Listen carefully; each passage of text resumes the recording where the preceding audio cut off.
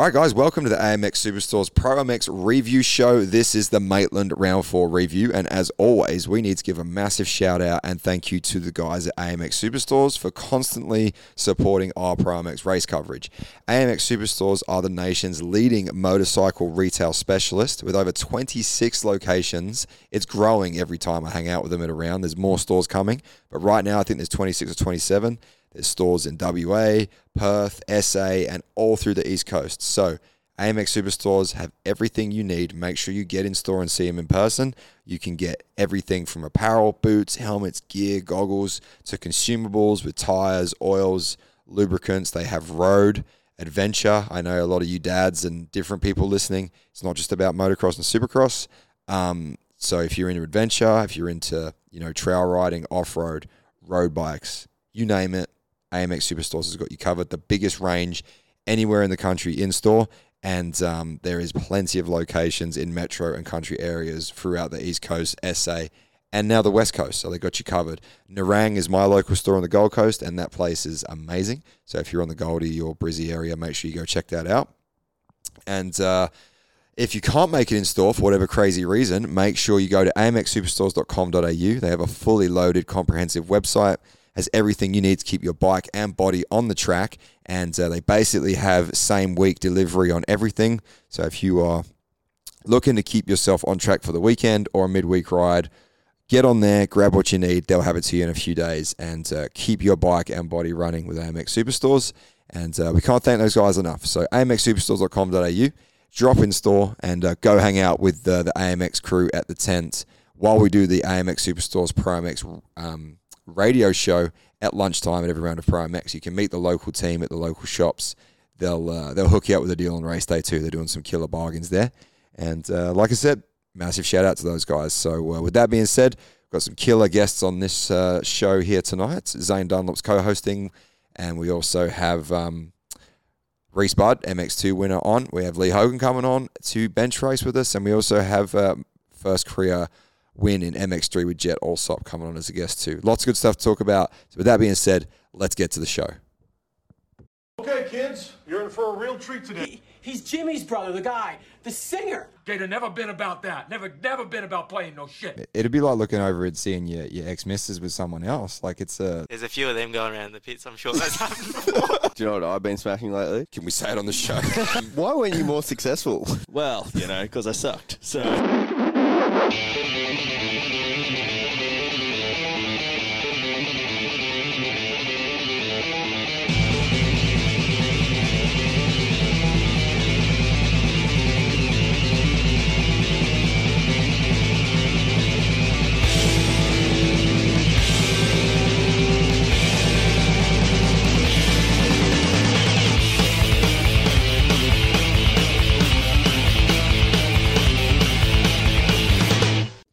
All right, guys, as promised, welcome to the AMX Superstores ProMX review show. This is round number 4, the sort of doubleheader weekend that we had at Maitland, and we're going to kick things off. Pretty stoked to have a new co-host, someone that has been around the circuit for a long time, and I put the call out. I hit up the gram, and I said, hey, if anybody on the Goldie wants to co-host, because Posty's deep in the editing world doing his thing, and this guy that you all know, MX1 mainstay. I guess we call you still a privateer, most definitely. Yes, 100%. It's Zane Dunlop. What's up, bud? Hey, mate. Thanks for having me on. Super excited to be here. No, I appreciate you helping me out, driving down. Yeah, it's not too far. I'm just based in Palm Beach, so... It's a madhouse here, as you've seen. Yes. We're a little behind schedule because my kids are savages and they need to go to sleep. Contraception advertisement. That's what I said. I said, come hang out because you'll see the reality of it. But no, man, look, I appreciate you coming down. Obviously, you hit me up yesterday and I was like, oh, I'm so tired. Like I flew in and I'm working today and this and that. And you're like, yeah, man, no, I drove home and I was, at work at 5 a.m. Yeah. Nah, privateer life, got to pay the bills. So drove through the night, left at 5, got home at about 11:30, 12 o'clock, and up at 5, straight to work, prep a slab, do some concrete and pay the bills. Getting into it, man. Far out. Well, we'll hear more about privateer life and all the things that you've been up to this year. You're a part of the Brisbane Motorcycles program, basically teammates with Dean Ferris. Yeah, exactly. Dean Ferris is the slowest teammate, so that's the claim. That's the claim to fame. And you got a cool program going there with those guys, so we'll chat more about that and all things Zane Dunlop. But in the meantime, guys, like I said, welcome to the AMX Superstores ProMX review show from Maitland. Round 4, lot to talk about. There was racing on Saturday, and we'll come back to that because big, a lot of positive reception for that in the pits. I'll get your take on how that was as a rider. I know when I used to race way back in the day, I preferred the 2 days on the track. I feel like as a privateer, it really helped me. And I think the industry loved it. We're all there, made the most of it. I think even MA and the ProMX guys were, seeing the benefits of it. So it was interesting. But we'll talk about that. But give you guys a rundown tonight. We're going to have Serco Yamaha's Reese Budd coming on in just a minute. Reese getting that maiden career victory, I think with 2-3 moto scores. Yeah, 3-2. 3-2. So for Reese, big deal, hometown race. He lives in Queensland now, like every smart person. But he's New South born and bred, and that was really cool to see his friends and family and everyone there with him. So we're going to have Reese on in just a minute. We've also got Jet Alsop on, MX3 Moto winner, who had a typical MX3 weekend where it went from the highest of highs to a DNF and everything in between. But, man, Jet's a rad kid and a good family, so we're going to chat to him. And I didn't really organise any other guests for this week because, honestly, it's been hectic since I got back. So I've got some texts out, so we might have some other people coming on. The night's going to evolve, Zane. It's how we do things here. Loose program. Well, that's what I said to you when you rocked up. I was like, this isn't Gypsy Tales, bud. Like, this isn't what you did with Ferris to launch the PR for the team. Like, we're in my outdoor area. Like, I used to have a studio. I used to have all these things. But since I moved up here, I haven't quite got on top of that yet. So No, it's all good. we're making it work. Yeah. All right, what time is it here? We got a few minutes before we're going to call Reese. But I will fire rapid fire to you to get Here we things go. started. Pressure's on. No, privateer. Yep. 2-day format. 100%. We were there Friday afternoon instead of Saturday morning. I didn't. I talked and commentated, but you guys rode from Saturday morning basically. You had free practice warm-up, time qualifying on Saturday, then you had a moto on Saturday. How was the format for you? What did you think of it? Yeah, well, I really enjoyed the format, to be honest. When we go away to most races, we're gone on the Friday anyway, so it's not like we're losing much more time, and to me, it's more worth it. 2 days on the track, we get down there on the Friday afternoon, we cruise around, we start a little bit later on Saturday and get a few sessions on the track before we race Saturday afternoon. The race Saturday afternoon was really good. I feel like if there was no race on the Saturday, it would have been kind of a pointless day. But, yeah, overall I really liked it, and getting more track time and then the warm-up on Saturday. The only thing I would adjust is we had 4 hours between a 10-minute warm-up and Moto 2, which was race 1 on Sunday. So that was a bit hard to get warm for, but overall, I think for the first... Is it 4 hours between the time you're on the track and then that first gate drop? So our warm-up, our 10-minute warm-up was at 8:59, and our first race was at 1 o'clock. Yeah, okay. So decent chunk of time. Yeah. I mean, you get the site lap, but the track's changed a lot, right? Yeah, and it's not so much the track. I mean, we spent so much time on it on the Saturday. It's just, being cold and, if you've ever ridden a motorbike, the first session you always get arm pump, and the second session you're fine. So Yeah, it's hard to get into it. But I always get arm pump every time I ride now, but I do remember back in the day. I mean, I only raced a handful of MX Nationals, but the old format was we had 1 or 2 free practices on the Saturday, and then a time qualifier, and then whatever race format you just raced on Sunday with a morning warm up. Yep. But it did work pretty good. I really liked did you like having 3 motos across the weekend? 100%. I think it's definitely a way of getting more races into the series. As we only have a short series of 8 rounds, I think to have the 3 motos adds up to a lot of races over the season. I think it's good. Yeah, I was chatting, obviously I travel with the ProMX guys and Lee Hogan, Danny Hamlin, the TV crew. We're the guys that travel away from the teams, and we all end up at the same airports and stuff. But when we're in the travel cars and the hotels, we always talk a lot of what else you talk about while you're away, right? So I was even floating the idea to ProMX and MA. I was like, well, this really works. Maybe we do a qualifying race on Saturday, like MXGP, like MotoGP, maybe there's a way to introduce that, the point system. Maybe if they don't want so many extra motos throughout the year, and they sort of said they'd contemplated it at different times, but they're looking at any options, you know. And I think this was a bit of a trial run as well. Same with that, the big screens, the grandstand seating. Like I think they're looking to start investing in the event as such. Like now the TV package is kind of on lock, and they've got that to a high level. I think they want to switch their focus. Like you noticed, I was on the start line interviewing everyone. We had a good PA system, you know. The TV screens, like it all just adds to the event value, right?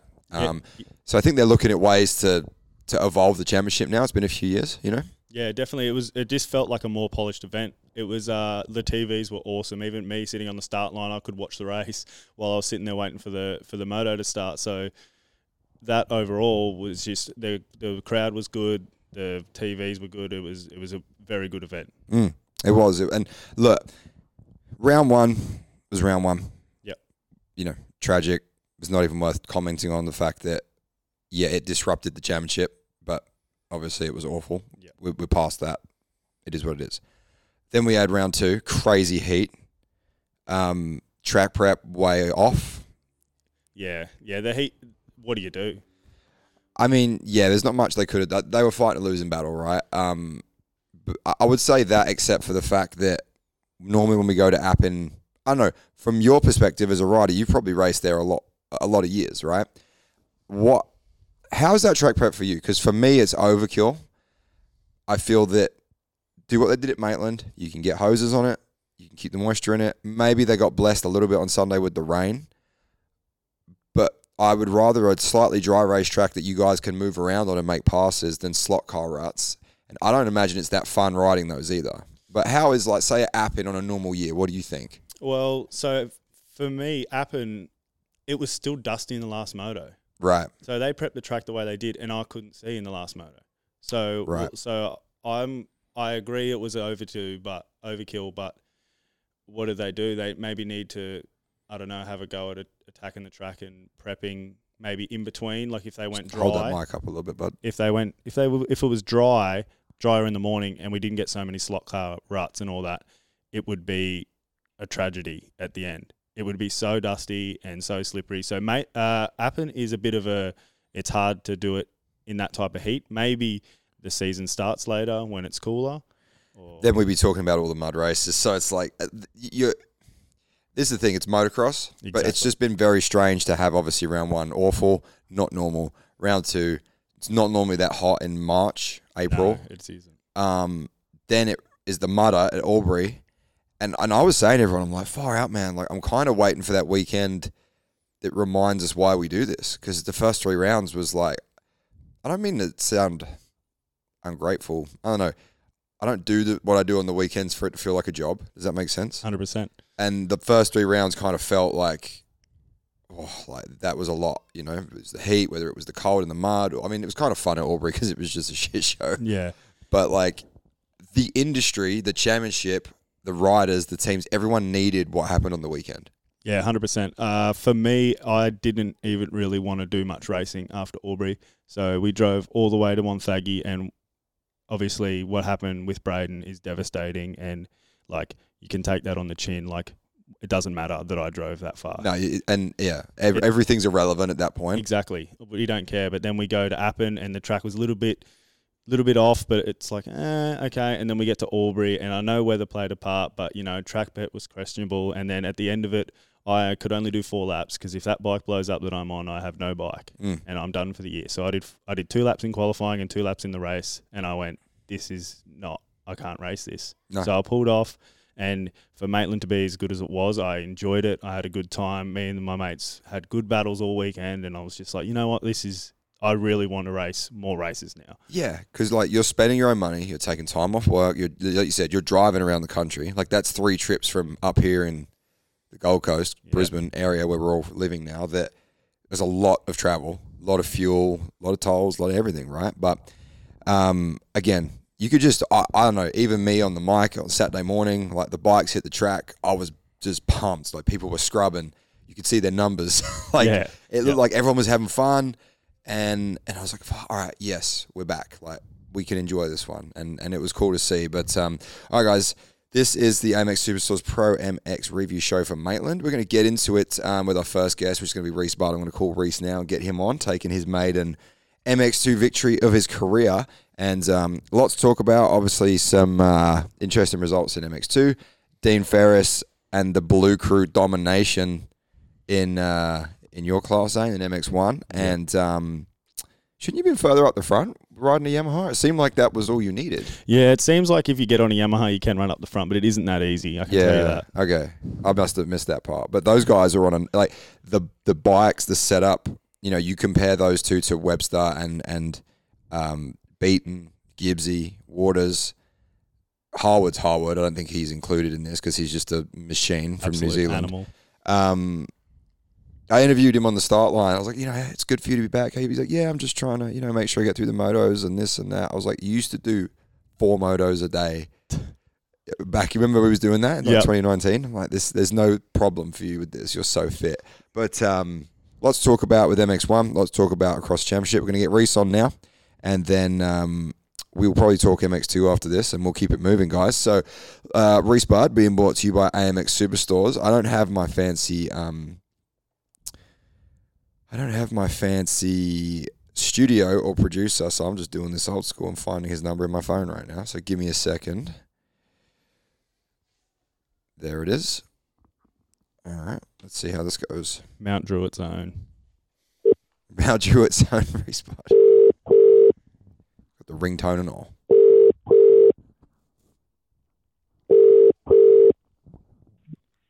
Hey mate, how you doing? Reese, how you doing, bud? Thanks for taking the time out. No worries. 2 seconds. I'm just gonna whack some headphones on, so might be a bit better hearing. No problem. Take your time, bud. Too easy. 2 seconds. We're all about the raw inside dirt show. Elevator music. Cold calling people. Hey, can you hear me? All good, mate. Awesome. Well, here we go, guys. Reese Budd. This is Serco Yamaha Zone, being brought to you by AMX Superstores here on the ProMX review show. And Reese, I'm sure you're a popular man this week, obviously taking the maiden career victory. Let's get straight into it, mate. It was the hometown race, a lot of friends, a lot of family. I think it's been building for you. It's been coming. We've seen flashes on and off, and man, talk about it. How'd it feel?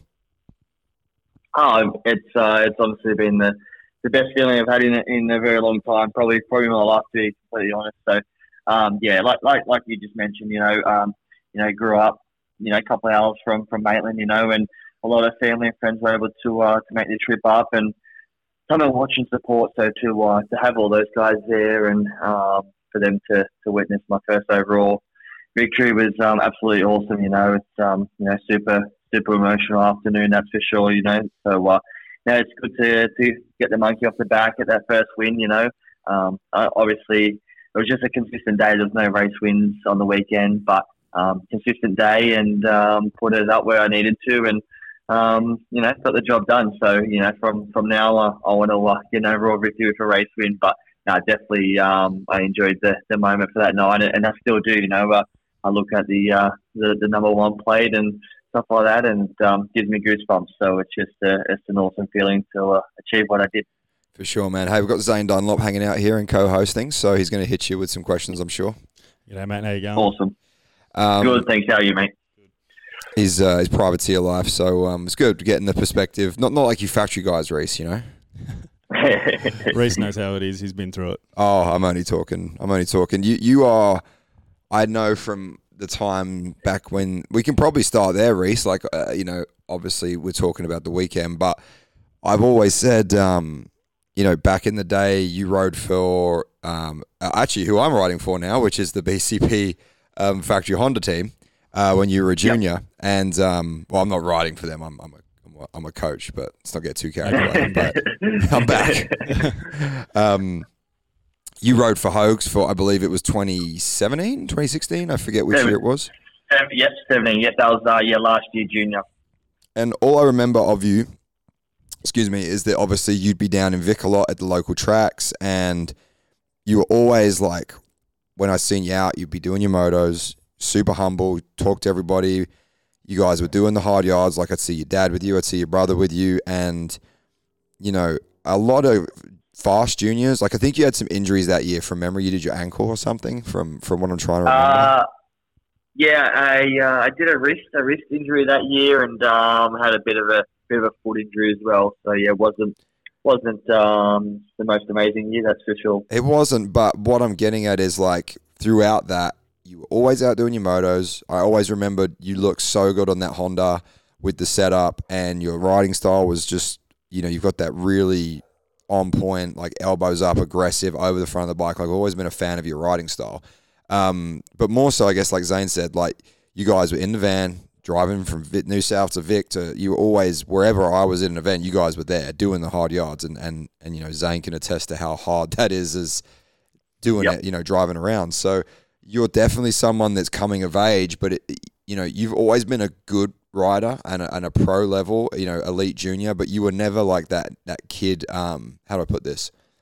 You weren't the Cater Mania, you know what I mean? You were just the hard-working kid, and I think that's a really cool story when you see that start to pay off now. Yeah, 100%. I did have quite a successful junior career, that's for sure. I had some really awesome opportunities with different brands and things like that. And as you said, the time spent with Hogs was absolutely amazing.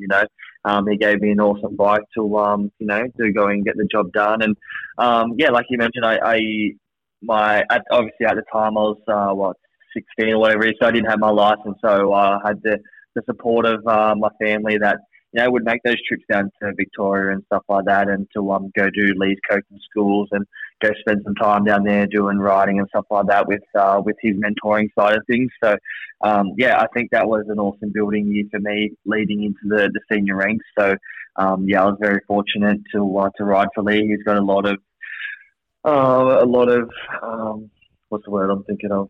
A lot of knowledge. Knowledge. A lot. Well, he's very old, stuff, so he's probably listening to this. So, at his age, he does have a lot of wisdom, Yeah, that's it. So, and that was, a big reason that I left the KTM crew to switch over to him, because I knew leading into that senior ranks, I just knew that I needed that little bit of extra mentoring and training and stuff like that to build up to heading into under 19. So as I said, super thankful, to be able to ride for him, and and he passed down a lot of awesome things that I took on board and just grown since then. So it was a big stepping stone for me. But it's obviously a little bit nicer being able to fly to the events, that's for sure.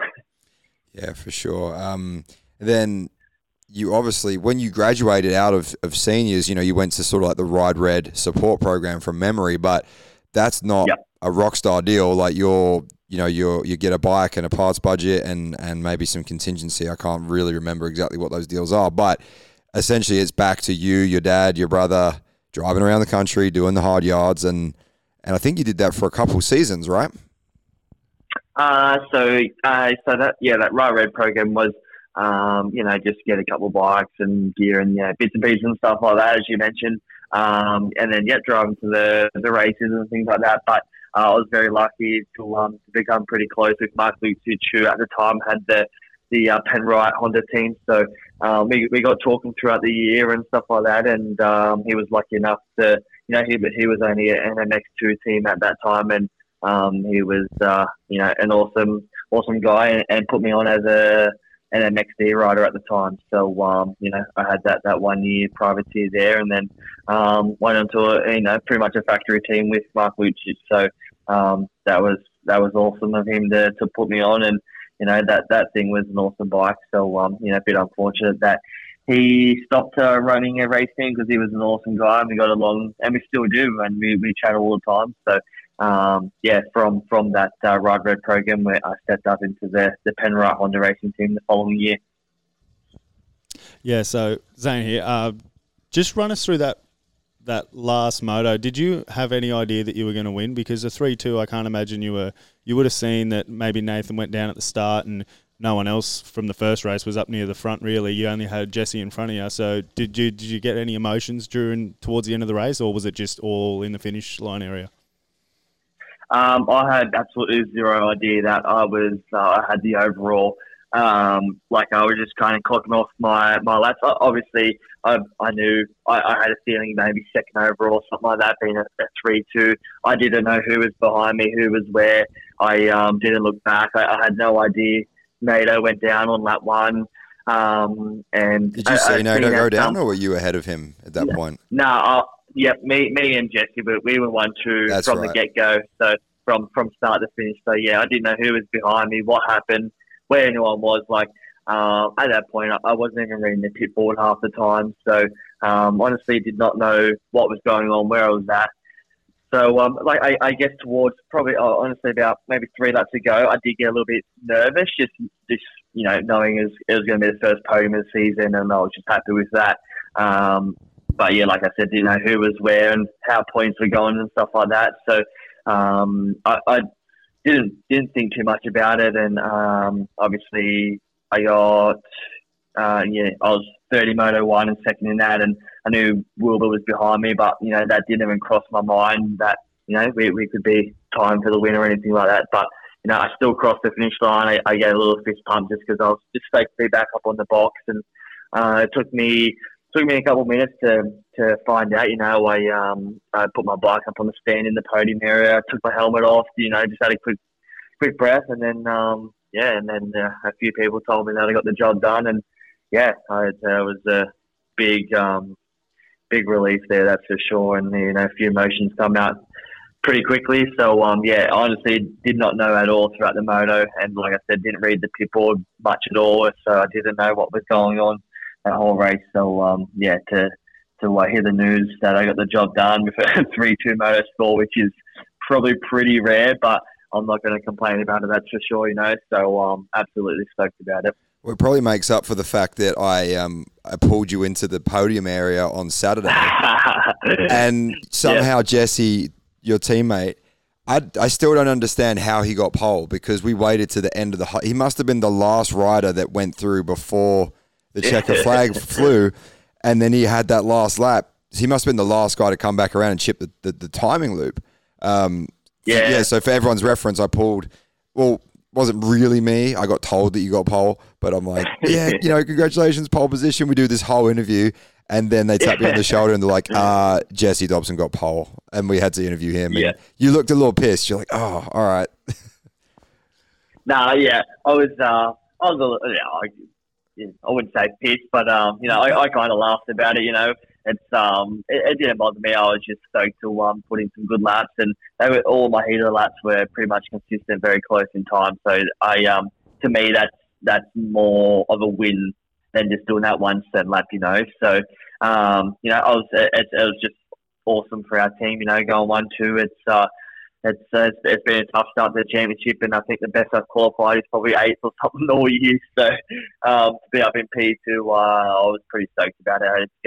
I knew anywhere within those top 5 gates at Maitland, you can rip a whole shot. So I wasn't too stressed about that, and the times were super close anyway. So, but it was cool to see my name up in P1 on the pit board for pretty much that whole session, until that last lap, obviously. So, big stride into Maitland. So, there's so many positives we've taken away, that's for sure.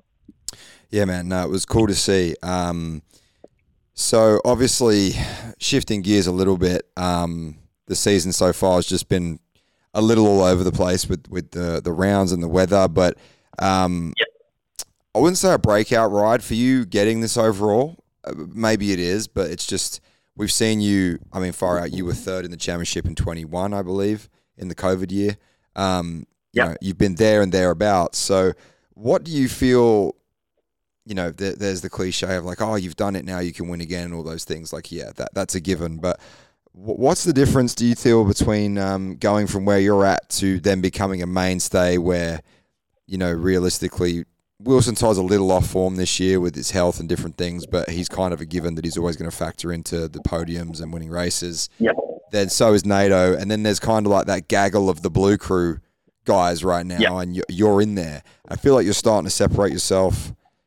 We saw Jesse, but Jesse's won before as well. Like, he's very capable. What's the difference between being able to do it on a good weekend when it's the track and the venue and you're feeling it, from that to doing it every weekend? Like, what do you attribute that leap to? How's that going to happen for you? Just honestly, just believing in myself. I've had a little bit of self doubt, and I think that's the main killer. But to finally put together 2 solid motos, 2 solid starts, and just be a consistent day. It gives me a lot more belief in myself, knowing that I can go do it, and I should be able to do it on a weekend basis. So just having that extra bit of confidence and belief in myself. Like the track, we had two different conditions on the Sunday race. Race 1 we had, it was pretty tacky, still ruddy, rough, and stuff like that. And then we had that whole lot of rain come down right before our moto, and it changed a lot of things. So and the track was super greasy, and wouldn't say muddy, but yeah, it was wet, it was slick, and it was completely different to Moto 1. And to be able to perform in both of those conditions was awesome for me, and big tick off the block. And as I said, it's a relief off the shoulders. So it was just cool to get 2 solid motos in, and to get that with the overall is awesome. So it's just, like I said, it's just having that extra bit of belief now, knowing I can do it, knowing I can get two consistent starts, ride solid laps, 2 25-minute motos. So I just need to keep doing that, just keep putting in the work throughout the week and keep doing what I'm doing. I don't think I need to change anything. It's just fixing the mindset, and that's the only thing that I need to work on. And I've took a big step forward with that. So that's about it really. Yeah, that second moto for you guys, it would have been worse than for us. We had a fair bit of time. The sun came out and we were watching it bake going, the longer they hold us on this start gate, the better the track's going to be. How was that at the start of your guys' motor? That would have been pretty loose.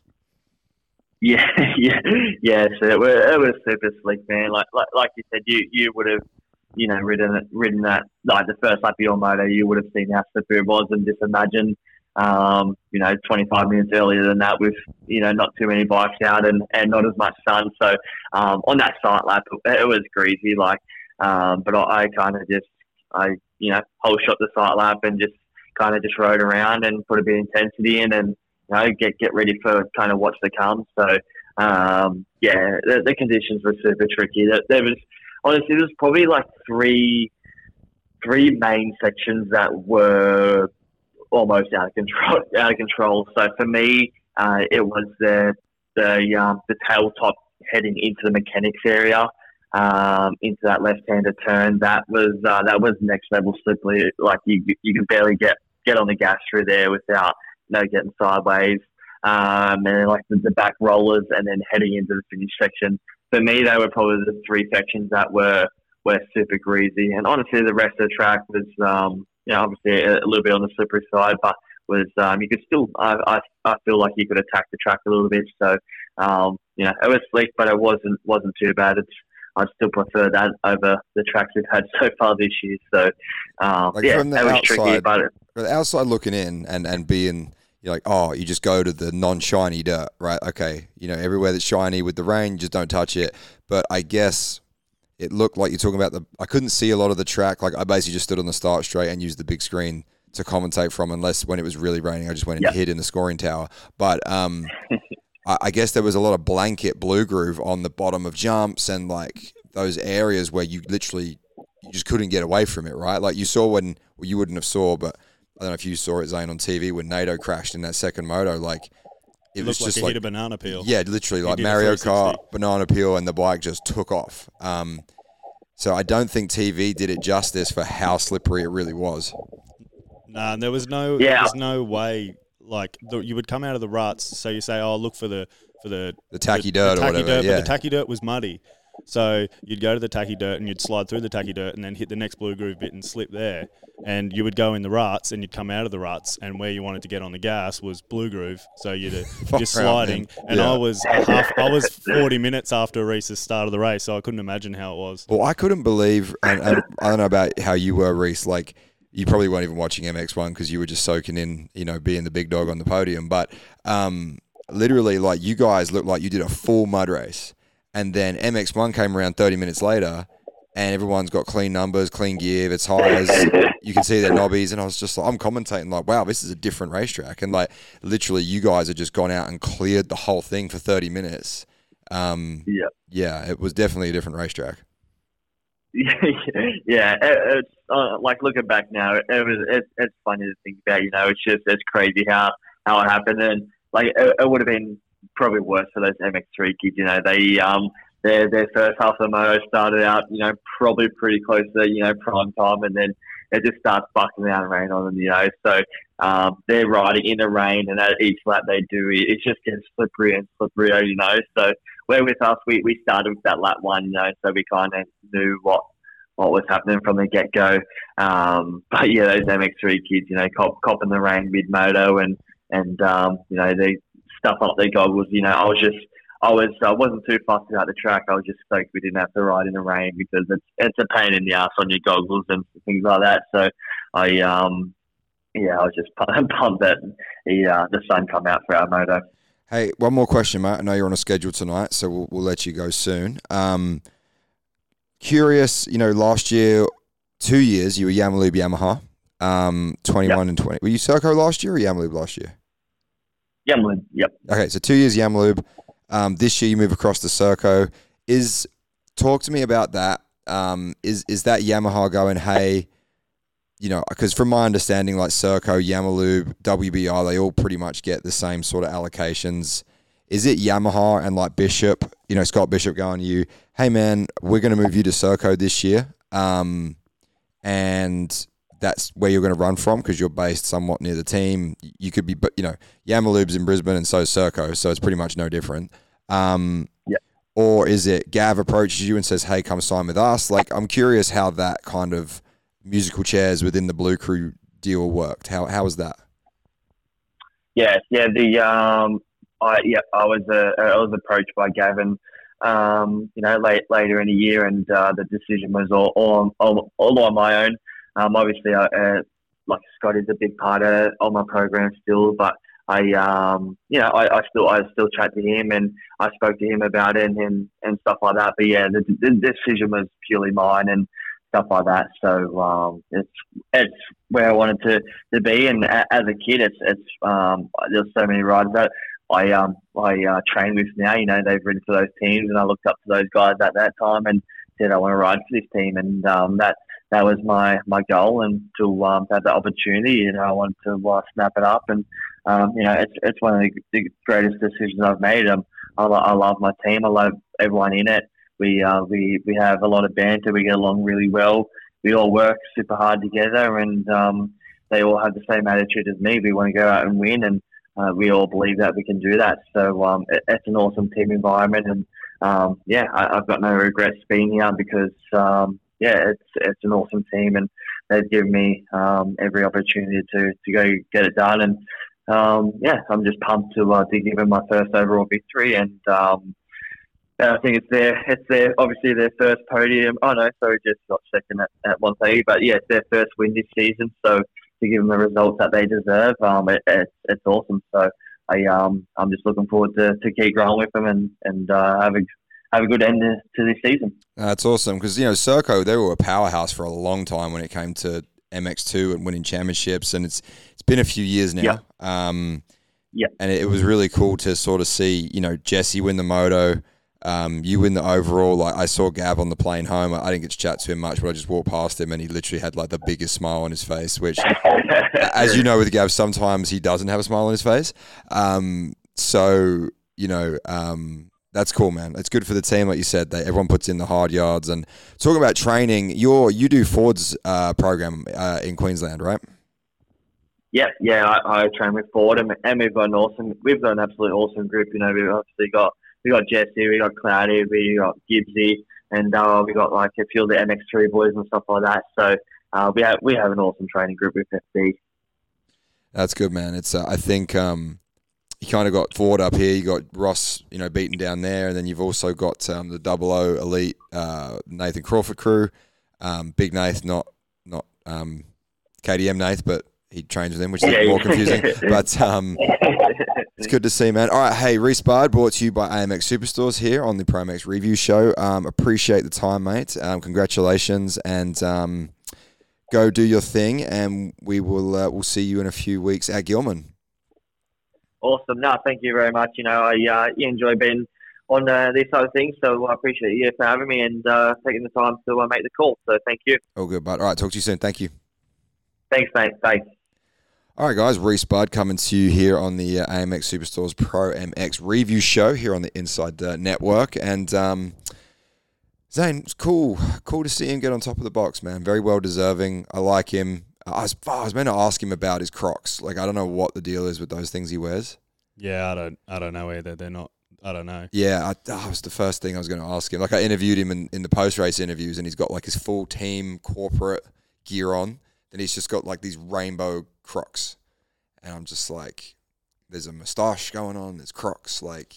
It's a wild setup. Just run it. Like, he owns it. Like, nothing wrong with it. Hey, man, he's winning, so I guess can't deny it. There's probably going to be half the kids in MX2 wearing Crocs at Gilman. You will not see Nathan Crawford in Crocs, I can tell you that. No, I've seen him in the Jesus sneakers before, though. Like the Birks, you know? Yep. I'm too old for that stuff to Kyle be like... Webster is the originator of the Birks. I remember seeing him back in 2018 in Yeah, Birks. I think he had it running for a while. Yeah. He's real kind of...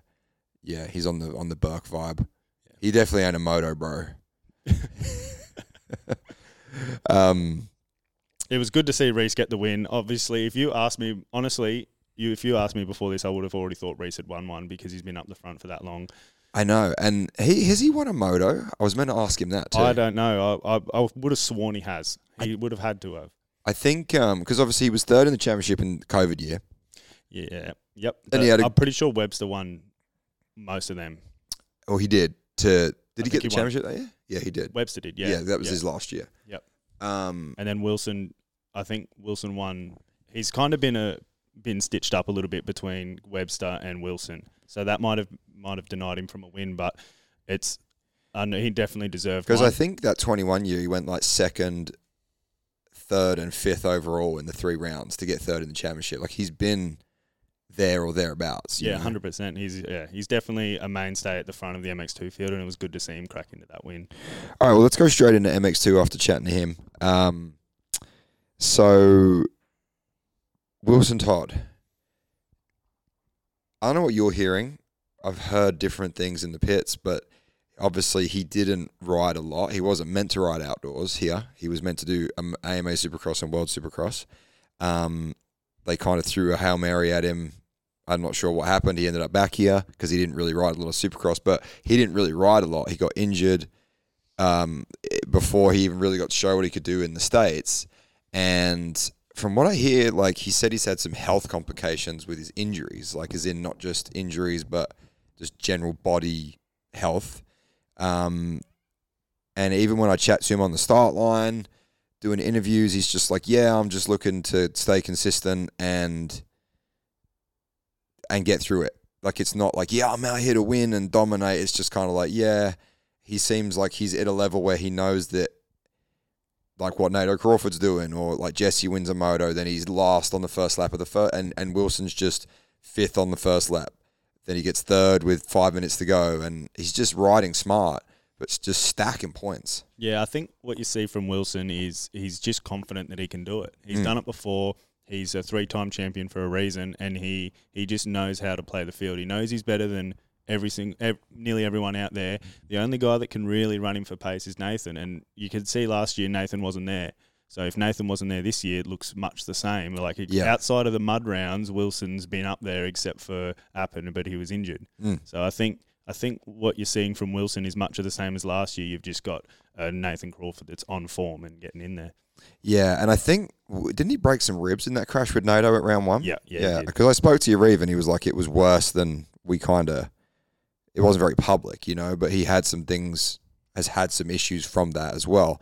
But it's the contrast, isn't it? It's like Wilson, he's not really in form to dominate. Like, there's guys that can match him this year, like Jesse for a Moto 1 in Moto 2. Nato's had him covered at times. Like, I think, does Nato beat him if he doesn't grenade himself in that turn at Wani? You know, is another question. But regardless, NATO's had the penalty. NATO's had the DNF. Wilson hasn't. And at this point, after not winning Moto 2 for NATO, I don't know if he's going to be able to do much. Like the points gap's pretty substantial, isn't it? What do we got? Yeah, so Nathan's down. He's in third, 31 points behind Wilson, and then Brodie Connolly's 27 down. So he's got a 27-point lead after, 3 rounds or 3.5 rounds. So we're halfway, and he's got a 27-point lead. Now, it's not massive, but he also, except for Wonthaggi, hasn't taken any risks. Well, that and realistically, you go, okay, if NATO wins out from here, so he's got round 4, 5, 6, 5 rounds. He'll come up short if he wins out. Yeah, because Wilson realistically is going to be no worse than, I don't have the points in front of me, but it seems like a stretch for NATO to win out, number one. And then it seems like a stretch that Wilson's not going to be on the podium.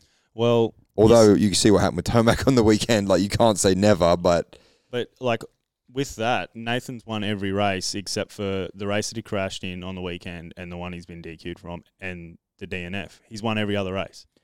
Yeah, so that ratio is it's also hard to gauge off of that though, because he's either winning or having some crazy shit happen.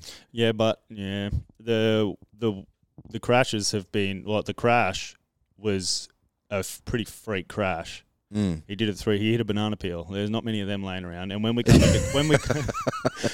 it literally did look like I just watched the Mario movie the other day with the kids. It was a full yep. We are coming into Queensland, and Nathan has been training on those 3 tracks too. So, I mean, he's likely. Look, he's not slow in the sand at all, but I think Wilson will be strong in SA. Yeah, just because of his MXGP experience. I think we'll be able to see where Wilson is really at SA.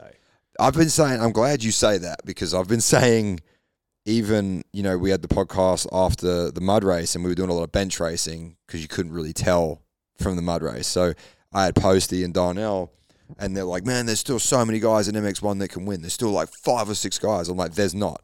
No. There's not 5 or 6 guys that can win. Like, realistically, there's 2 or 3. And they disagreed with me. I'm like, Gilman. And I think it's the same as what you're saying now. Round 5, once we leave Gilman, we're going to know where everybody's at. Like, if there's any shock people that might be able to win motos in MX1, is Wilson Todd going to have the speed to actually straight up beat NATO? It's going to start at Gilman. He's got another 3 weeks to get healthy. It's going to be interesting, because that's the first round also where we're going to see a bit of loam. Obviously, Wonthaggi got cut short, so we didn't see. But I don't put Wani and Gilman in the same kind of track conditions, Nah, definitely not. It's like the first real sand round. Yeah, and I wouldn't call it sand. It's definitely loam. It's more of a, I think they've put a lot of sand down though. Like I was talking to Medi, because obviously they raced the state title round there the other day, and he said they've dumped a lot of sand on it. Oh well, that's good news. It's good to have some more sand rounds on the on the circuit. I wish there were all sand. Honestly, I'd love the sand. But yeah. Well, we've got Wonthaggi and then Coolum, but Coolum's going away, and I know that's getting me emotional. But at least we got one more. So, give us a rundown. Zane came prepared. He's got the printout sheets. I'm a big fan of that. Let's go overall, Zane. Top 10 from Maitland for MX2. So we got Reece Budd in first, obviously, awesome. Wilson Todd in second, consistent, same points as Reece. Reece got him on a count back. Oh, wow. So he hasn't lost any points not winning. No, he actually, extended it by 1 point over Nathan. So Nathan Crawford was 1 point behind with a first and a fifth. And then we've got Dobson in fourth. I don't know how he got fourth coming from last, then some. The only person that was behind him in Moto 1 was Jace Cosford. Yeah.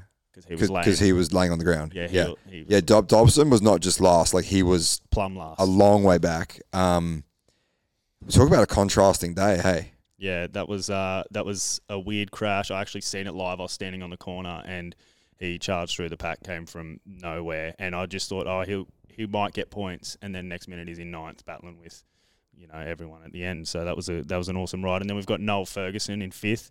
Noah had some insane pace in that first moto. I was standing on the side of the track watching, and he crashed and binned it. But I could have easily seen him up in that podium spot behind Reece, but he binned it.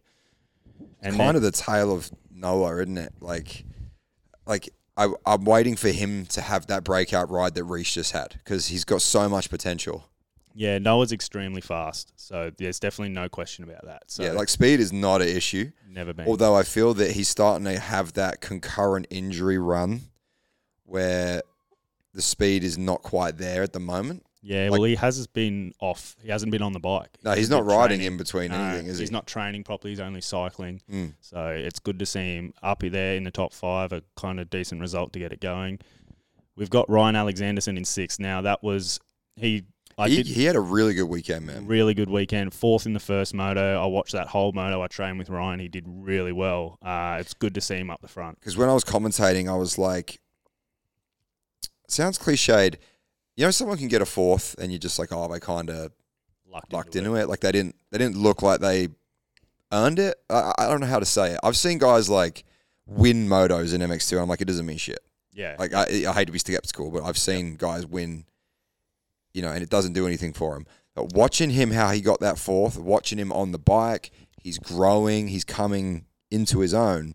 I was like, man, this kid's actually going to do something. Like, obviously, I'm not saying now, but I think he's starting to show what he's really capable of. He rode himself into that position. Him and Haruki were going at it for the better half of the moto. But it was so funny too because Haruki's tiny, and then Alexanderson's quite big now, tall and lanky. And it was just like this because they were like chopping each other in the turns. Like it was on typical Ryan fashion. He does that to me at the practice track, so he's got experience. He's scrappy, yeah. And then we got Haruki in 7th. Good comeback for Haruki. He's had a rough start to the year. It was good to see him get up there. Yeah, he was actually, if you guys listening, a little segue, but we have 3 sort of shows that come out on the Inside Out Network from the weekends. One of them is, the first one you'll get at the end of every weekend from ProMX is the Thor post-race interviews. And I interviewed Haruki, and he kind of talks about his weekend, but basically I said, man, first time I've seen you all year, like actually look like you have some confidence and some speed. And he said his injuries are finally not bothering him anymore. Yeah, okay. So I didn't know much about Haruki's injuries before the season, but it's good to see him up there. We've got Liam Andrews in 8th, privateer hero. He's had a great start to the season. It's good to see him still going for it. Yeah, that's a feel good, man. He got 8th overall. Yep, 8th overall. Wow, that was a quiet, like I always saw him and said his name, but I wonder what moto scores he got for that. Yeah, it says 11 and 13, so that's 9 and 7. Yeah, I mean with the crazy weather and everything, it's like you go 2 top 10s, you're gonna end up there or thereabouts. Exactly. And Reed Taylor in 9th, that's also a good story. Man, he ran up front in that first moto for like 20 minutes. Yeah, Reed's definitely got the speed to be up there. Wouldn't be I'm not surprised to see him there. I would not be surprised to see him up there. What's his deal? Do you know a lot about him? Not really. I just know from Instagram and stuff, but I see on Baden's Instagram that he's done some German Supercross, and I think he was supposed to do that. He was also on Rising at Appen, so I'm not sure what the go is there. He I don't know the kid. I've never met him. I've interviewed him. He did that. Saba. He did that race. Remember that SX Open thing that they did at the start of last year? Yep. I commentated that, and he rode that. And obviously he was fast as shit because like he just shreds. But I'm kind of like Baden's smart, and I guess Baden's kind of guiding him. But I'm kind of just looking at the kid. I'm like, okay, who's he got in his corner? Because he always just seems to be on like new stock bikes. Because I hear he blows bikes up a lot. Yeah, because he rides the absolute ride out of the thing, which is rad. I love watching him ride. He looks like he's got a lot of potential. I just feel like someone kind of needs to get a hold of him and like guide him. Not saying that Baden isn't. Yeah, he needs a structure. Like a coach or something that's, you know what it's like. You train with your crew, right? Yep. Like someone that's going to take him to that next level. He needs to get around that environment, you know, because you can see he's got potential. And again, I'm not talking about anyone in his corner right now, but the kid's raw. Like he needs to be refined a little bit, you know? Yeah, I feel like the talent's definitely there. He just kind of needs to be pointed in the right direction, and he'll get it done. In 10th, we've got Brodie Connolly. He has tonsillitis. Yeah, I heard he was really sick. Yeah, so that's even like borderline not riding sick. Yeah, I don't know how he even rode into that because him and Noah were actually battling in, I think, one of the motos, and it was like they were fighting for the death. It would have been the first moto. Yeah, I remember that. They were, again, there was like ruts they shouldn't have been chopping front wheels in, and it was just like, crazy he can go from winning to obviously being sick. Like it just shows you the spread, hey? Yeah, definitely. Yeah, tonsillitis. I don't know how he rode with that. That was a soldier effort for sure. Yeah, he'd had no energy and no coordination, and probably no will to keep going, but good for him. Yeah, and that's the top 10, but we've got in 11th here, we've got Cade Minnear. Do you want to touch on that? I didn't get a chance to chat to him.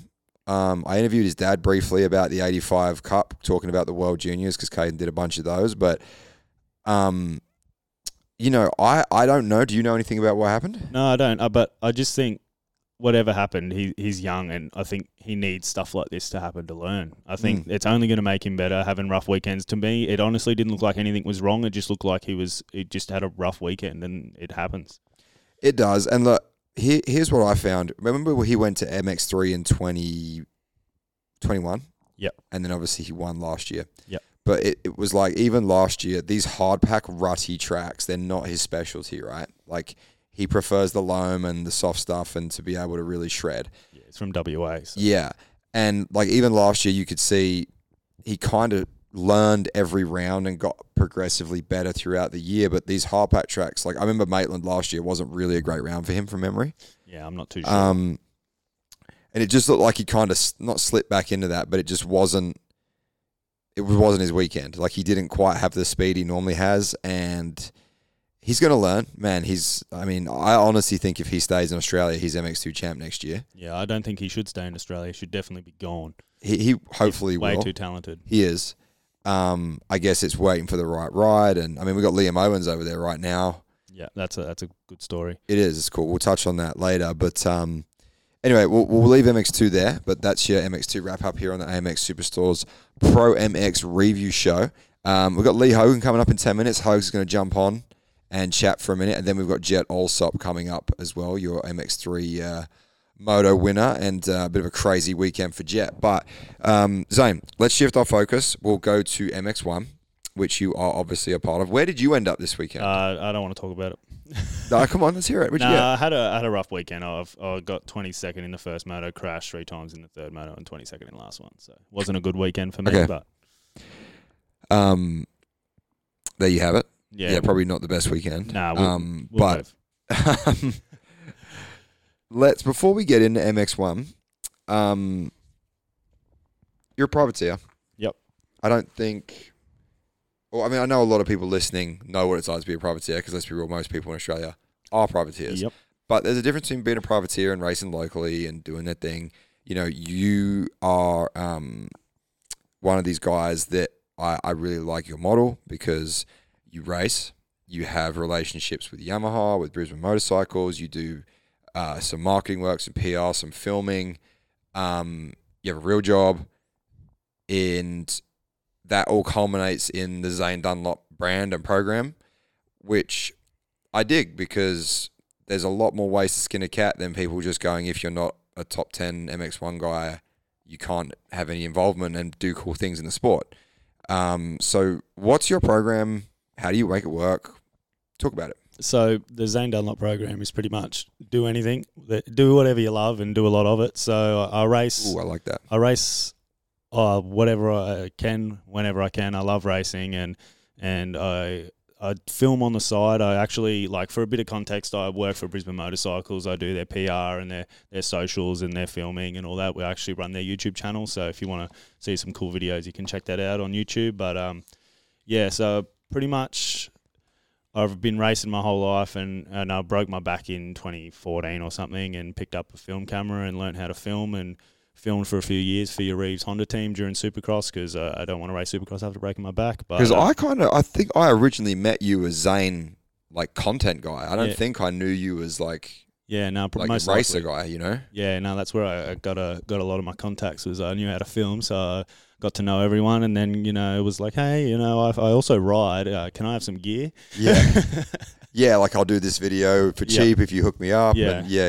And then I developed a lot of relationships through that, and now I work at Brisbane Motorcycles in some capacity, which is I really enjoy. You know, I love that job. It's definitely one of the dream jobs. But on the side, I work as a concreter. My old man's a concreter, so to pay the bills, you know, it's an expensive sport. So. Yeah, I was going to say, you need some form of substantial income to go racing. Yeah, and it's getting paid to train. It's that hard, so it's good for me. Yeah, we talked about that this morning. You're like, yeah, I'll be there, but I've been, you know, just been on the shovel, right? Yeah. Now, what doesn't kill you makes you stronger. So, Yeah, that's pretty much what I do, and I love doing it, and not being in the top 10, obviously I want to be up there and race better, but I love racing, and what else am I going to do? I may as well race while I'm young and keep going. No, it's awesome. Like I said, and there's so many guys like realistically outside of those 8, 9 factory guys, everyone's got a story. Yeah, exactly. And Australian motocross is built on privateers, like pretty much, from even like you got Harwood in 6th, and built from there back, it's all privateers, and that's what keeps the sport running. And the factory guys over here, they're factory, but they're also not. They know what it's like. They haven't got practice mechanics. They're not showing up to a fully prep facility and racing. Like being close with Dean this year, he's not a Eli Tomac or a Dylan Ferrandis. He knows how to work on his own bike. He works on his own bike. He's a good dude, and that's what they're all like. They're all the same. They are, and that is. Let's segue into that. But like you look at the weekend, and we're going to get Lee Hogan on the phone in a minute. We'll chat to Hogs a little bit about about his take on MX1. But to me, now obviously watching it back on TV probably gave you a different perspective. But man, you compare the Blue Crew trio out front. Ferris's bike, I don't know if it looked any better than the CDI Yamaha bikes, but they were on another level. Yeah, they were probably the best riders, but you got Beaton, you got Webster. It just looked to me that the Yamahas were just a little better everywhere than the Hondas. And then you saw Gibbsy. Like Gibbsy in the first moto, I was like, Gibbsy's going to the front. Like he put those 2-3 laps in at the beginning. I don't know if you saw much on TV. Yeah, yep. And he was head down and going. And I'm like, all right, Gibbsy's going to join the party. And then all of a sudden it looked to me where he was like, either the bike's not going to let me do this for 25 minutes or I'm going to blow up. And he just kind of settled into 4th. But it looked like Cloudy, Tanny, and Ferris, even though Tanny had that crash in the first one, it just looked like the bike was allowing them to do it on that track. Yeah, I'm not. Which again, so I'm like, what was your excuse? No, I'm joking. Yeah, my excuse is I'm not as fast as them. But I wouldn't say they're the 3 best riders by any means, because Beaton is like on the day. I meant, not in general. But yeah, definitely. But I don't know what it is, but I reckon you could put Dean on a sewing machine and he'd go out there and do well. But you look at you look at last year, and this isn't me talking bad on that Honda team. Urive, he's done incredible things. Just got his first win in the States with Max Anstey. They are not shy of hard work. But with Ferris being quite vocal about that setup not working for him last year, they just couldn't, and this is more what I'm getting at with where I'm trying to actually make sense at this point. When the bike's on, that Honda's amazing, right? But then you notice on the weekend for Beaton, he was just so far off a bike setup that he was capable. You could see all weekend they were searching, right? Yeah. You go, obviously the Yamaha's got this more blanket deal where it seems to work well everywhere. Maybe not exceptional, but well. Whereas the Honda right now seems to be either really working well or it's quite far off. And I'm sure that as the season progresses, Beaton's going to bridge that gap, kind of like Ferris did last year. But it's interesting to see the contrast, Yeah, it is. It is, definitely. The new Yamaha is an amazing bike. It's definitely different than last year, but the engine package on that thing from standard, I just ride a bog stock bike. I've got a standard exhaust, standard gearing, standard foot pegs, everything, and it's awesome. And I know Dean, I don't know what he's on now, but he was on a standard bike for the longest time, and he had 0 complaints. So yeah, I think literally behind the scenes, he's got, obviously there's Akropovich on there now, and I think he's had a little bit of motor work done, and he's had some things, starting to elevate the program slightly. But man, it's 4 rounds in, it wasn't slowing him down anywhere else riding a stock bike, and he was getting whole shots. And I mean, man, I think it was the second moto when he pulled that monster whole shot. Did you see how big that was? No, I didn't actually. I was at the back. Getting roosted. All right, well, to give you some perspective, he was a gear shift and bike lengths ahead by the second to third shift. He was already, because obviously he had a bad start in Moto 1, which that was why he had to come through. Yep. Which I think that was the most impressive ride of the weekend for him, clearly. Going from, he was 7th on lap 1, dude. That's insane. And he passed it wasn't like he passed Medi, Gibbsy, obviously Tanny and Clout. Yeah, I think Tanny and Clout had some incidents when he got up to him, because I was chatting to him today about it, and he said that he kind of got handed it. Like, Well, he got a 2-for-1. He got Yeah. Clout after the finish in the switchbacks, and then literally looked up, went across the start straight. Tanny got caught up with the lapper. Oh, okay. So like, yeah, he got a 2-for-1, but you know he didn't luck into that. No, like you don't. Yeah, come from seventh first and luck into it. And he won the other two motos, so he definitely earned it. But yeah, it's good to see Dean like back to the level of Dean. It's good for Australian motocross to see Dean at that level, and obviously Cloudy's coming back. And man, Luke Clout in peak form. I would love to see a 2020 Luke Clout versus a 2018 Dean Ferris. Yeah, I mean, you know, I hang out with Raylene a lot, Luke's mum, because where I commentate, wherever I go get my sound system, like she's always working with the scoring crew. Yeah, you know, yeah, Raylene's Raylene's travelled at all the the circuit rounds. for years, right? So obviously she's Team Luke, and we always chat, because I just go to her, I'm like, hey, what's going on this weekend? Like, where's he at? And she'll tell me. And she sort of said like a bunch of times, and I know I spoke to Ford Dale on the weekend, and they worked on some things with him gripping the bike with his legs, because he still doesn't have feeling fully in that leg he broke last year. Yeah. So what they were saying was, because he wasn't able to squeeze the bike, he was getting tired and getting arm pump because he wasn't riding like he normally rode. But then on the weekend, it looked like you said, like old school Luke Clout, like aggressive elbows, amazing technique, and man, it just looked like he was doing it again. Yeah, I actually have the same injury as Cloudy. I compounded my fib and tib in 2019. And Oh man, that's no fun. Nah, and it's not fun at all. And it took a good 2 years to get it right, and it still aches on a cold night like tonight. Yeah. Well, we're sitting in my outdoor area because of yes, we don't want my kids jumping into the show. But yeah, look, should he have come back for Supercross? Probably not. And then he has his thumb injury. Like, it just kind of snowballed. But you know, clearly he needs to stay healthy this year. He needs to build. Is it his year to regain his championship? Probably not. But man, can he get some moto wins now? Can he get some momentum going? I think so. Yeah, I definitely think you see Cloudy return to form. This will be a building year, and then next year he'll be on fire. And I Think he stays here next year?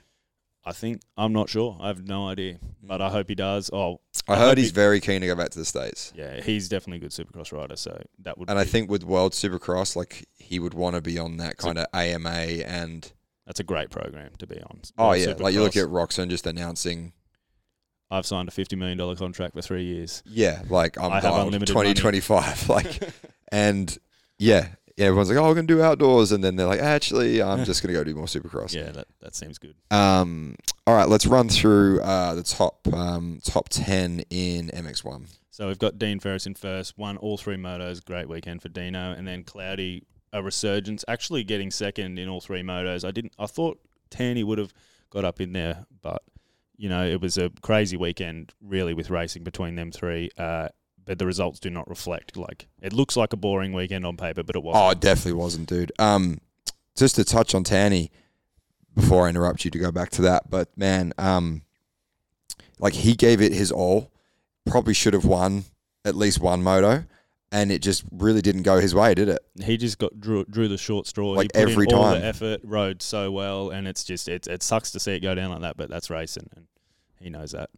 Yeah, I mean, you know, so keep going with the top 10. So we got Jed beaten in fourth. Actually, a good comeback after day one, like getting eighth in. Yeah, eighth, moto. and it wasn't like an eighth. It was like eighth, and everyone was there. It was like half a lap behind eighth. Yeah, it's good to see Uri. Obviously, that team has elevated in the past few years. It's on par with CDR, if not better. It's good to see them be able to turn that around. It's not an easy feat to turn that around from, you know, going eighth to then 2/4. It's really good to see, especially with competition like Kurt Gibbs and Toddy and Medi and all that. So it's good to see them turn that around and get up in there.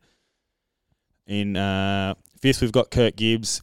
Good Moto 1, as you said, and yeah, just struggled a little bit in the second and third moto. I think I heard him say he just didn't have the best weekend. I seen him laying on the track in the last moto after he lapped me. So him and Harwood had a battle to the death in one of those motos when I was watching them back today. It looked like they were just trying to hang on for everything. Man, Harwood is so understated, isn't he? there's all this praise about all these privateers doing well, but he's in 6th overall, and he is as privateer as they come. I'm pretty sure he flies home and he builds houses. He does. He's a chippy. Like, what an animal. He's flying. I know he's flying to the races, but he's a privateer that's flying from a different country to each round. Yeah, it's not like he's flying from Queensland. Like, he's flying from New Zealand. No. And you've got...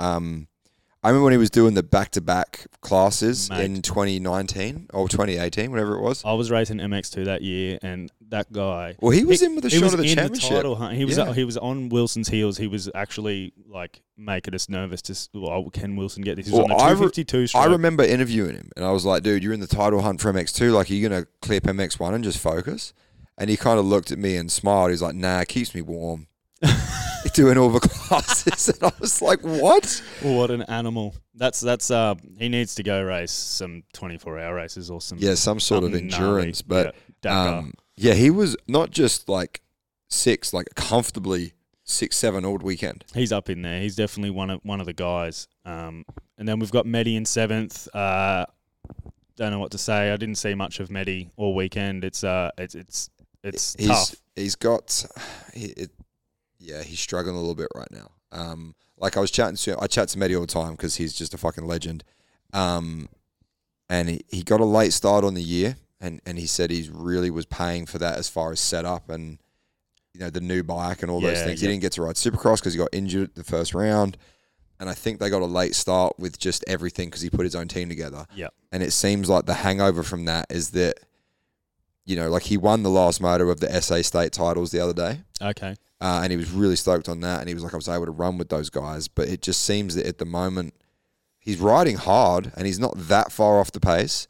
But yourself, like a few seconds a lap in 30 minutes, like it adds up quick. Yeah, the problem is those guys up the front, like they're so sharp, they're so on. You've got Jed that's come back from, the MXGP. He's won a race overseas, and then you've got Dean, Clout, and Tanny, like champions for the past how many years, and you slip a few seconds and you end up in 7th, and that's nothing to be devastated about, but I know Medi wouldn't be stoked.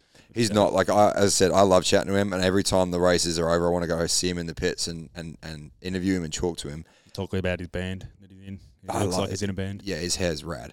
But, and then I'm just like, I see him in this pit tent, and I'm just like, yeah, I'm going to leave them be, because he just looks, he's not pissed. I don't know if Medi's ever pissed. He just doesn't look stoked. And I'm like, I don't want to go throw a voice recorder in his face right now.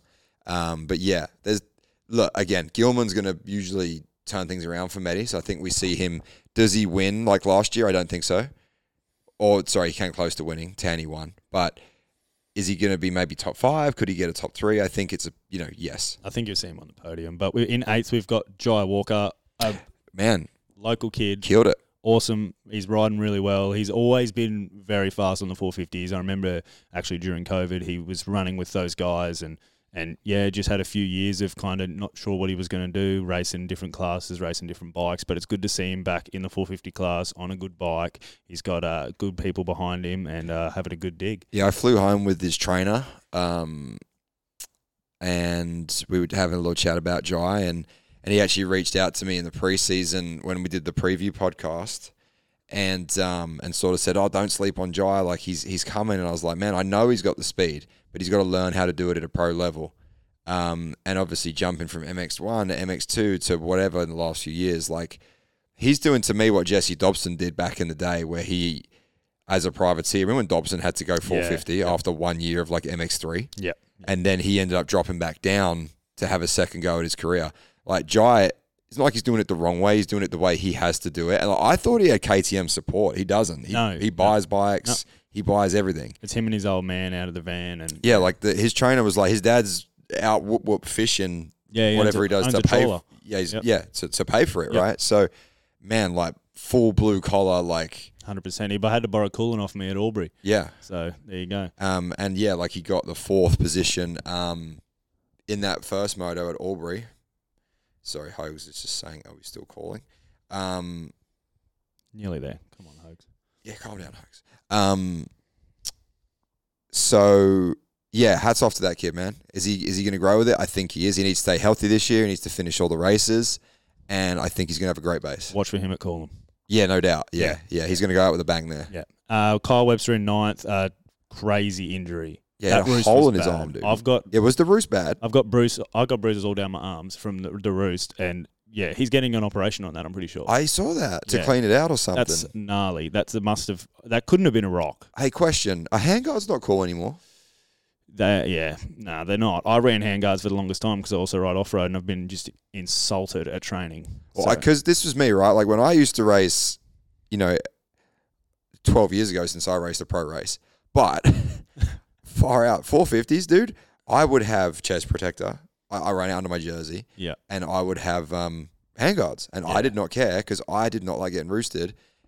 And it just seems to me like none of these 450 guys run handguards anymore. Yeah, I ran handguards a lot, and then I crashed and broke them, and then I haven't bought new ones since. But if I was up the front, I would be running handguards. But then they're the type of people that would be like, it's psyching yourself out. I'm going to be in front anyway.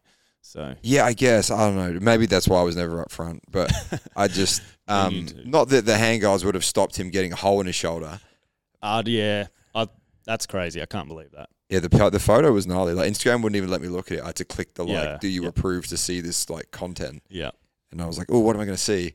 And then I realized it was Webster's, and I was like, oh shit, that's a shotgun hole in his arm. I can't. Yeah, that must have been so painful. And he finished the moto on it, and then they didn't.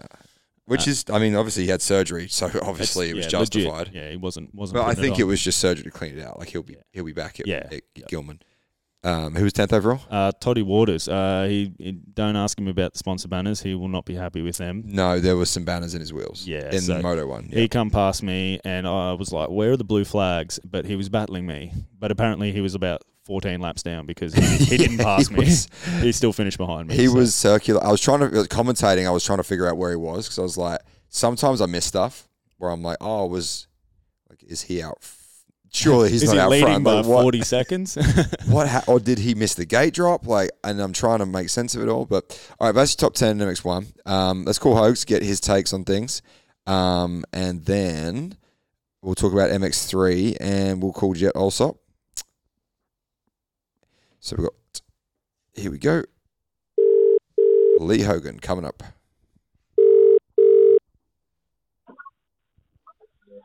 Hello. Lee Hogan, how you doing, mate? I'm doing well, buddy. How are you? I'm good, mate. Welcome to the AMX Superstores ProMX review show. Was a little scattered the last few days, so lining up. I'm glad you responded to my text tonight, and here we are. Yeah, always a pleasure, and I'm always here for you, Joe. Just at the end of the phone, mate, ready to go. Hey, man, I appreciate that. Even after keeping you up all night snoring and whatnot the other night, I appreciate it. Let's not go there. I'm not ready. I'm not ready to deal with it yet.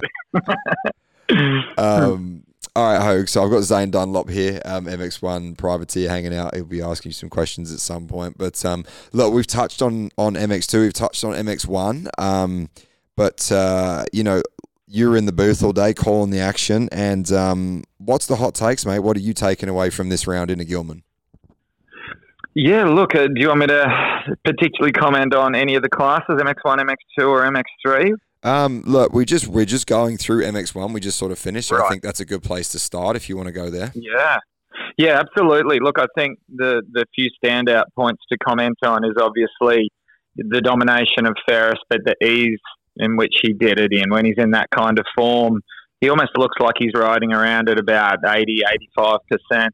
And it was so interesting to watch that dogfight between him and Aaron Tanti, where you could see if there was, if 100% is the maximum you can give, Tanti was right on 100, and he was just doing everything that he could to try to break that spell that Ferris currently has. And the fight that you can see in him is admirable. He just tried so hard, and just a couple of little tip overs. But I think he's going to go away and work, even harder to try to come back and see if he can do something with Ferris. I think the return of Luke Clout was so good to see, and getting to have a bit of a chat with him down on the starting line.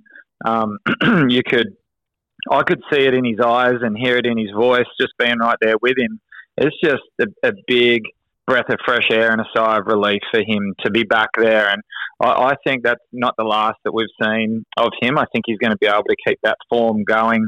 And it was good to kickstart it on a track that he loves so much and where he won his championship from 2 years ago. So that were my main things that I took away from it. Obviously, after such a huge domination for Honda in MX1 back at Wodonga, it wasn't their weekend. You can't, it's always going to sort of ebb and flow, isn't it? I think for Jed Beaton, it was a disastrous day one for him on his form and how he was feeling. And you could almost read in his body language and walking around, you could sort of pick up on the vibe. But he came back. His results weren't great on Sunday, but he was a different rider. And I think how he finished that last moto was a real positive. And Kyle Webster, what a shame. He was charging so hard to end up with that freakish injury that he got from a projectile getting hit into his arm. I'm sure most of you would have seen on social media what happened to him. That was a freak one and couldn't happen to a nicer guy in the pits, unfortunately. Yeah, we were just talking. Zane was saying how brutal the roost was from a rider's perspective. We didn't touch on this, Zane, but I'm going to ask Hogs this, and feel free to chime in. Now, Hogs, for me, if I'm Honda and I'm Jed Beaton and Ferris and Tanny, obviously more so Ferris, had the DNF just one round to go.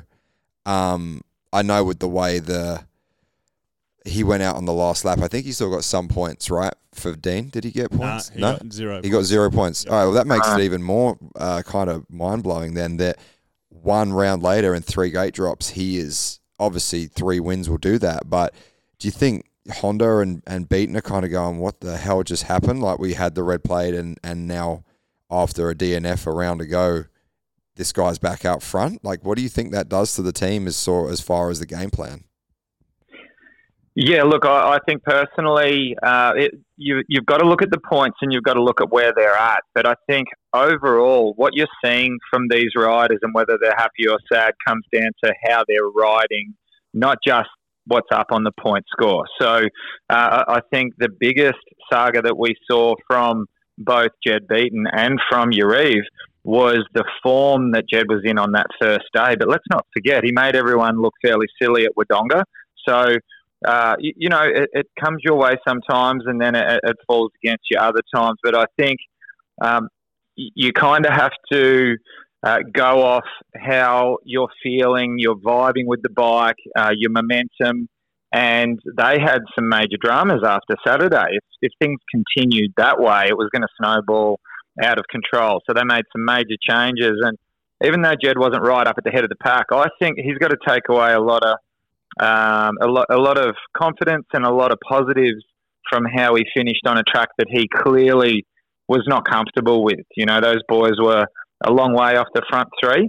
And I think, you don't want to let Ferris get too much confidence and get on a roll because we've seen what he can do. Appen could have quite easily been 3 wins from 3 starts if it wasn't for that uncharacteristic tuck of the front end where I honestly feel Ferris was trying to destroy the rest of the pack and win by half a lap rather than slowly put them to bed like he did on the weekend. I think it was a lot smarter ride from from Maitland on the weekend.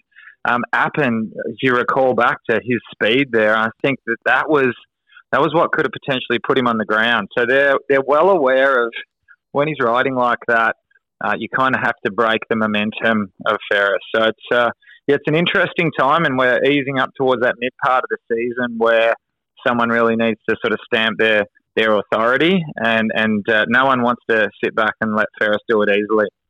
Yeah, I think Jed should really look at it as like it could be a lot worse. He's only 9 points down. We're halfway through the season, and he's still in with a shot. If Dean finishes 3rd, 4th, 5th in that moto, it's 29 points, and it looks like he's starting to sail off in the distance. So you can only look at the positives, and we've got 2 sand rounds coming up, and there's not many more tracks that are baked in hardpack like Maitland. So I think he's in with a good shot. It's definitely not over yet, and I mean, I have thought that, right? Like you look at, obviously Gilman is going to be sandy-ish. It's not sand, but like you said, it's sandy. Jed's going to be strong there. Then we go to Toowoomba, QMP. I think Toowoomba and QMP both have the potential to have a little bit of a resemblance to what we had on the weekend, potentially, depending on the weather. Well, I was going to say perhaps because, they are more natural terrain, like what Jed's been riding in Europe. And then obviously Coolum's deep sand, like Ferris is fast as hell there. We know that. Not like Ferris is going to be slow at any of these rounds, but I do feel that perhaps at Gilman, and then especially after Gilman, if anything's going to switch back to Jed's favour, it's probably going to be the faster Queensland tracks. Yeah, I think we've seen at last year with QMP, it was just long, straight line, deep ruts. And Toowoomba, I'm a local. I'm not local, but I've ridden there a fair few times, and we raced there a few weeks ago, and it was they missed the water on the track, and we still had long, straight line ruts. So I think we're going to see that much of the same. So it will be that greasy baked kind of in some spots, but you'll be locked into a rut. For sure. Yeah. I think Jed, he's shown that he can ride most surfaces. I think Ferris is very dangerous at Toowoomba. We've seen how fast he is there. I can't remember, correct me if I'm wrong, and you being a local there, but I can't remember the last time he's been beaten there in a moto, let alone an overall. He's been pretty phenomenal there, and he seems to get his start styled most places. But that being said, I think Jed, we've seen him this year look comfortable on all surfaces. He obviously, knows how to ride the sand, but he seems to have amazing line selection. I was a bit baffled with how he pumped up and couldn't find form on Saturday when I was watching him in practice and qualifying. He was finding some really innovative lines that no one else could find on the track. So, yeah, it was a bit of a mind boggle, to tell the truth, what happened on Saturday, and I don't know if there's more to read into it or just plain and simply just couldn't find his form. Yeah, it's going to be interesting to see if really where it goes from here. It's like, okay, is if the bike's on and Jed's happy, he's going to be winning, and we've seen him. He'll win Super Pole. The AMX Superstores top 10 pole shootout, should I say? But he'll put that one lap in. He'll factor into the pole position in normal qualifying. He can win motos, like dominated in the worst conditions of the year. But then I'm like, okay, arguably, was bike setup really a factor at Wodonga? Like, probably not in that first moto. It was just a case of, his skill set. You could have been riding anything. He's always been good in that stuff too. Yeah. Even when he was back here, he always dominated. Well, yeah, like he grew up in Tassie. Like that's a normal day in Tasmania. Like, but yeah, I'm like, okay. Part of me is like, okay, is he going to figure this out consistently, or is it going to be bike set up and he's on and he's winning, or he's off a little bit and he's riding around in 5th or 8th or 4th? Like, it's hard to pinpoint it, and I know he's got so much more to give. Be interesting to see if he figures it out. But Hogs, I just wanted to have you on for a minute, mate, because we're yeah, absolutely. I know you've got a lot on, and I've also got other guests to get to. But let's put you on the spot. We'll finish up MX1 now, and we'll talk Gilman as a preview super quick. What do you envision happening at Gilman? What's your picks? Yeah, look, I envisage a bounce back from Jed Beaton. I see a slightly softer track, and in my opinion, the best prepared track from last year was Gilman. I think they did such a fantastic job. So we're going to have, a little bit of moisture. We're going to have lots of lines to choose from, and when that track is prepared properly, it gets a little bit of, softness to it. I think we're going to see a very hard-working Jed Beaton come out swinging. As to whether he comes out on top or not, I don't think, in my opinion, that Gilman is, and look, he could prove me wrong here. I don't think Gilman is one of Dean's favourite tracks. I think we're going to really see him shine come the final 3 rounds. It's going to be so hard to stop his momentum. If Dean can figure up somewhere in the top 2 or 3 at Gilman, where we can expect super strong rides from, I believe, Jed, but Aaron Tanti, super strong at Gilman. That was his turnaround point of the season last year, if you remember how he fought off such a strong Brett Metcalf on home turf and came through with the win, and that really turned his season around and helped him clinch that championship, I believe. So Dean Ferris really struggled last year at the Gilman circuit. So I think that's going to tell a big tale how he performs there. Yeah, it will be interesting, mate. I think you're pretty spot on, to be honest. I think Webster's going to be fast there too. Medi is definitely going to be fast there. Waters is usually pretty strong there too. Like, I feel that I had it out, not had it out, but the last podcast we did, I was saying to Zane, I had Darnell and Posty saying there's still 5 or 6 guys that can win motos in MX1. I'm like, there isn't now. Like, there's literally 2 or 3. And maybe Gilman's going to be the last shot of the year where I feel a Metcalf or a Gibbs or a Waters might have of getting that moto win, because I feel like after this weekend coming with Gilman, it's probably going to be down to Ferris and Beaton and Tanny, I would say. maybe Tanny, maybe Clout. But yeah, it's Yeah. that window of winning your moto is slowly closing for those guys. I think that pointy end of the field in MX1 has gotten that a little bit pointier. And you're exactly right. There's a small select group that they're pushing themselves that hard, and they're focused now towards the championship, that it's just raised that level a little bit. Talking to Mehdi, and in my opinion, I would just be so stoked to see him up on the podium. Just a podium for his home round would be fantastic, when we've already seen Kurt Gibbs and Todd Waters earn themselves a podium back at Wodonga. It'd just be great to get Mehdi up there on the podium at his home crowd. You know, it would be fantastic. Everyone wants to see Mehdi. Everyone wants to see Mehdi on the podium. He's a legend, and I think this is probably where we see his season turn around a little bit too at Gilman. But Hogs, thanks for coming on, man. Appreciate you taking the call, and we will catch up with you in a few weeks in SA. My pleasure, buddy. All the best, and yeah, we'll catch you over in Gilman. Sounds good. Thanks, man. All right, guys, Lee Hogan there joining the party here on the AMX Superstores ProMX review show, and I just like to get his take, Zane, because he's so knowledgeable and like I said, been traveling around with him and doing the deal now as far as working with him with the BCP Honda coaching program. He's pretty smart, man. Yeah, he's got some smart takes, and he's always on the ball. And just one thing I would correct him on. Okay. At Toowoomba Sunshine State Series, Tanny got Dean. He did. In the first two motos. Yeah. In the last moto, Dean won it. Him and Gibbsy had a good battle, but yeah, I wouldn't sleep on Aaron when it comes to the Queensland rounds either. No. We train at QMP every week, so No, it's going to be good. Yeah, Aaron's going to be fast, man. Where's he at in the championship right now? He's third. He's 26 points behind. Him and Gibbsy are tied for third and fourth. And then, so Beaton is how many behind Ferris? 9.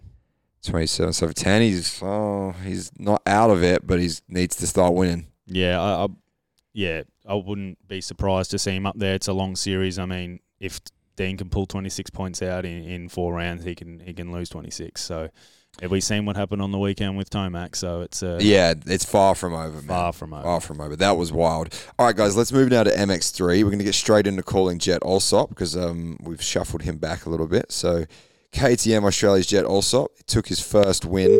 What moto did he win again? First moto. On a that's Saturday. Right.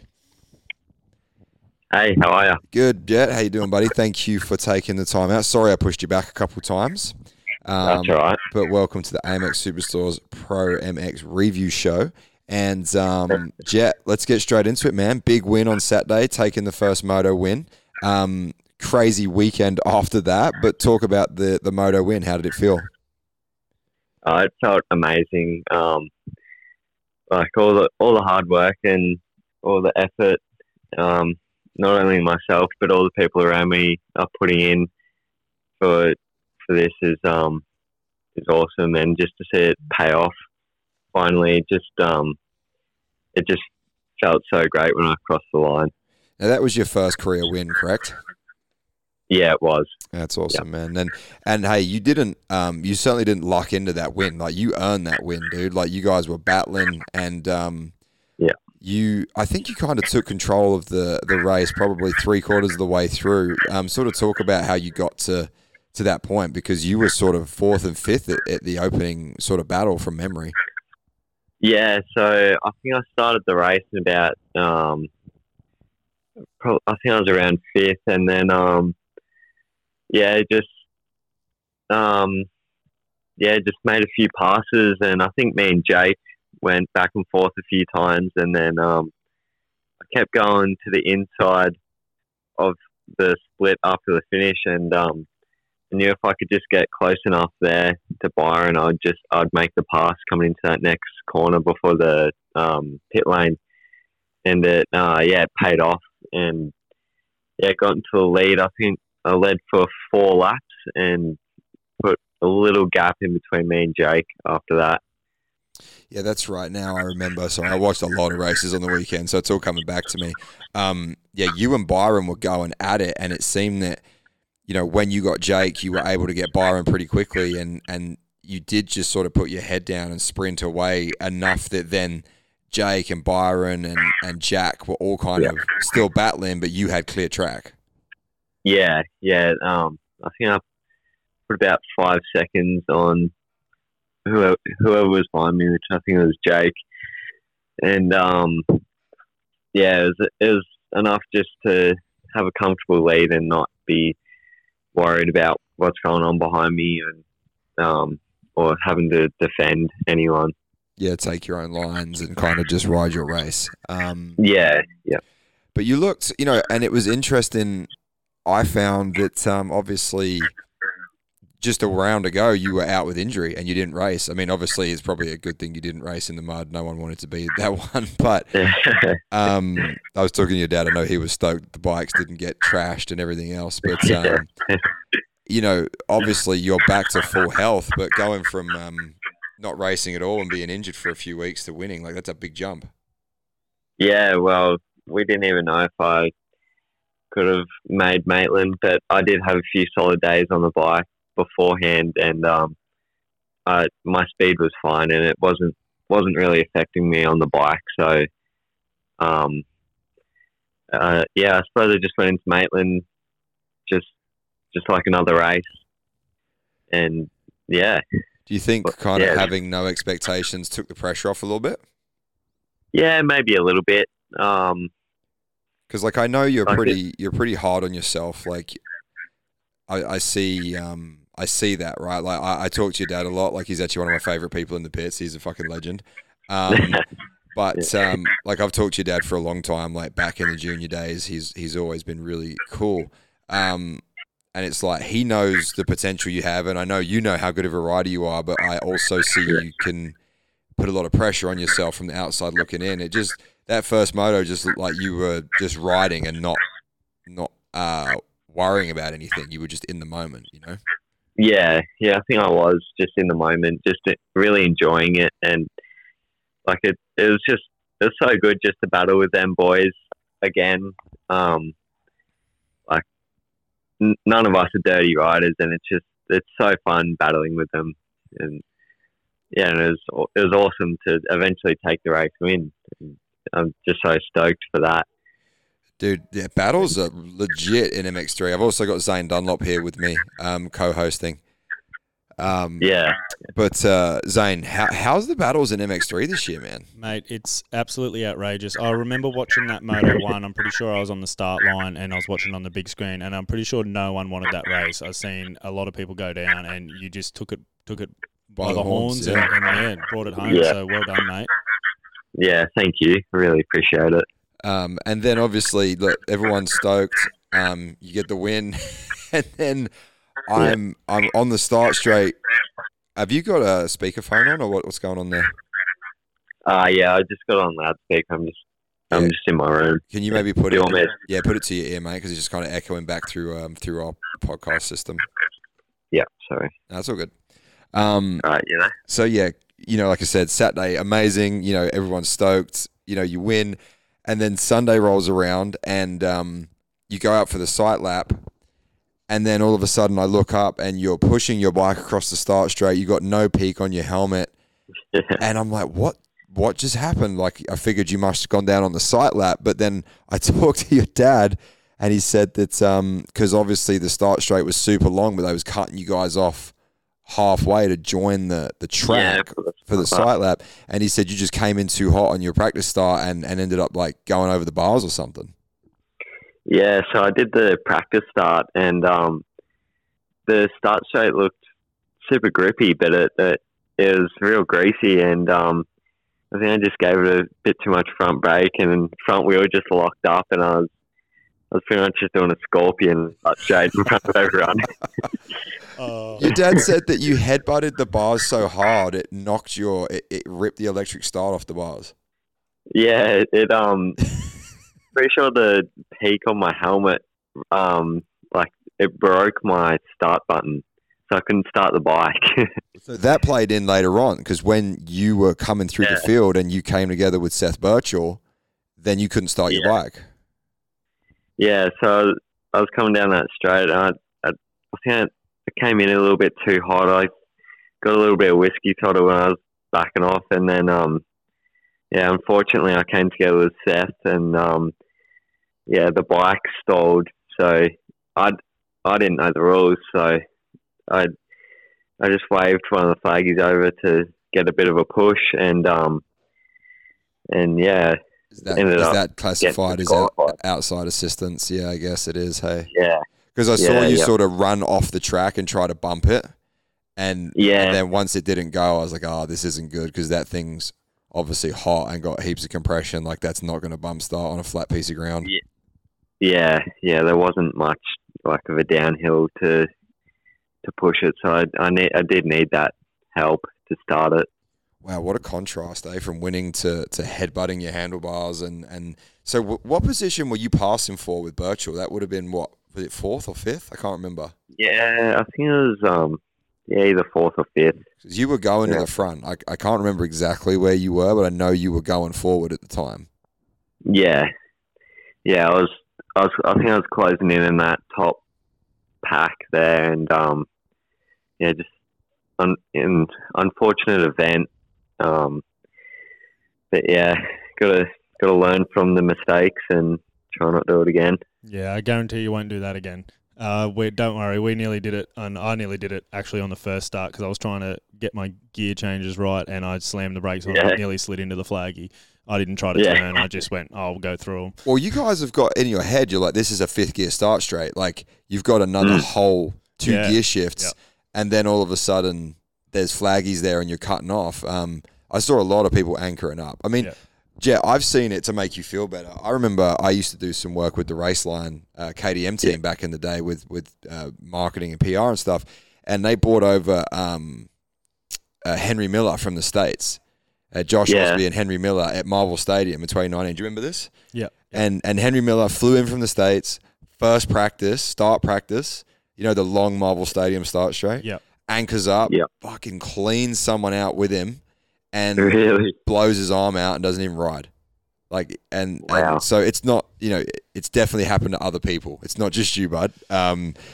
It's part of the game, but it definitely a contrasting weekend. But this is what MX3 is for, man. You got to learn, and that's it. I think what you're doing. I talk to your dad a lot. Like I don't say I'm not discrediting people that are winning championships in MX3 and winning a lot of races, but I feel the teams and the manufacturers, like you've been with KDM for a long time.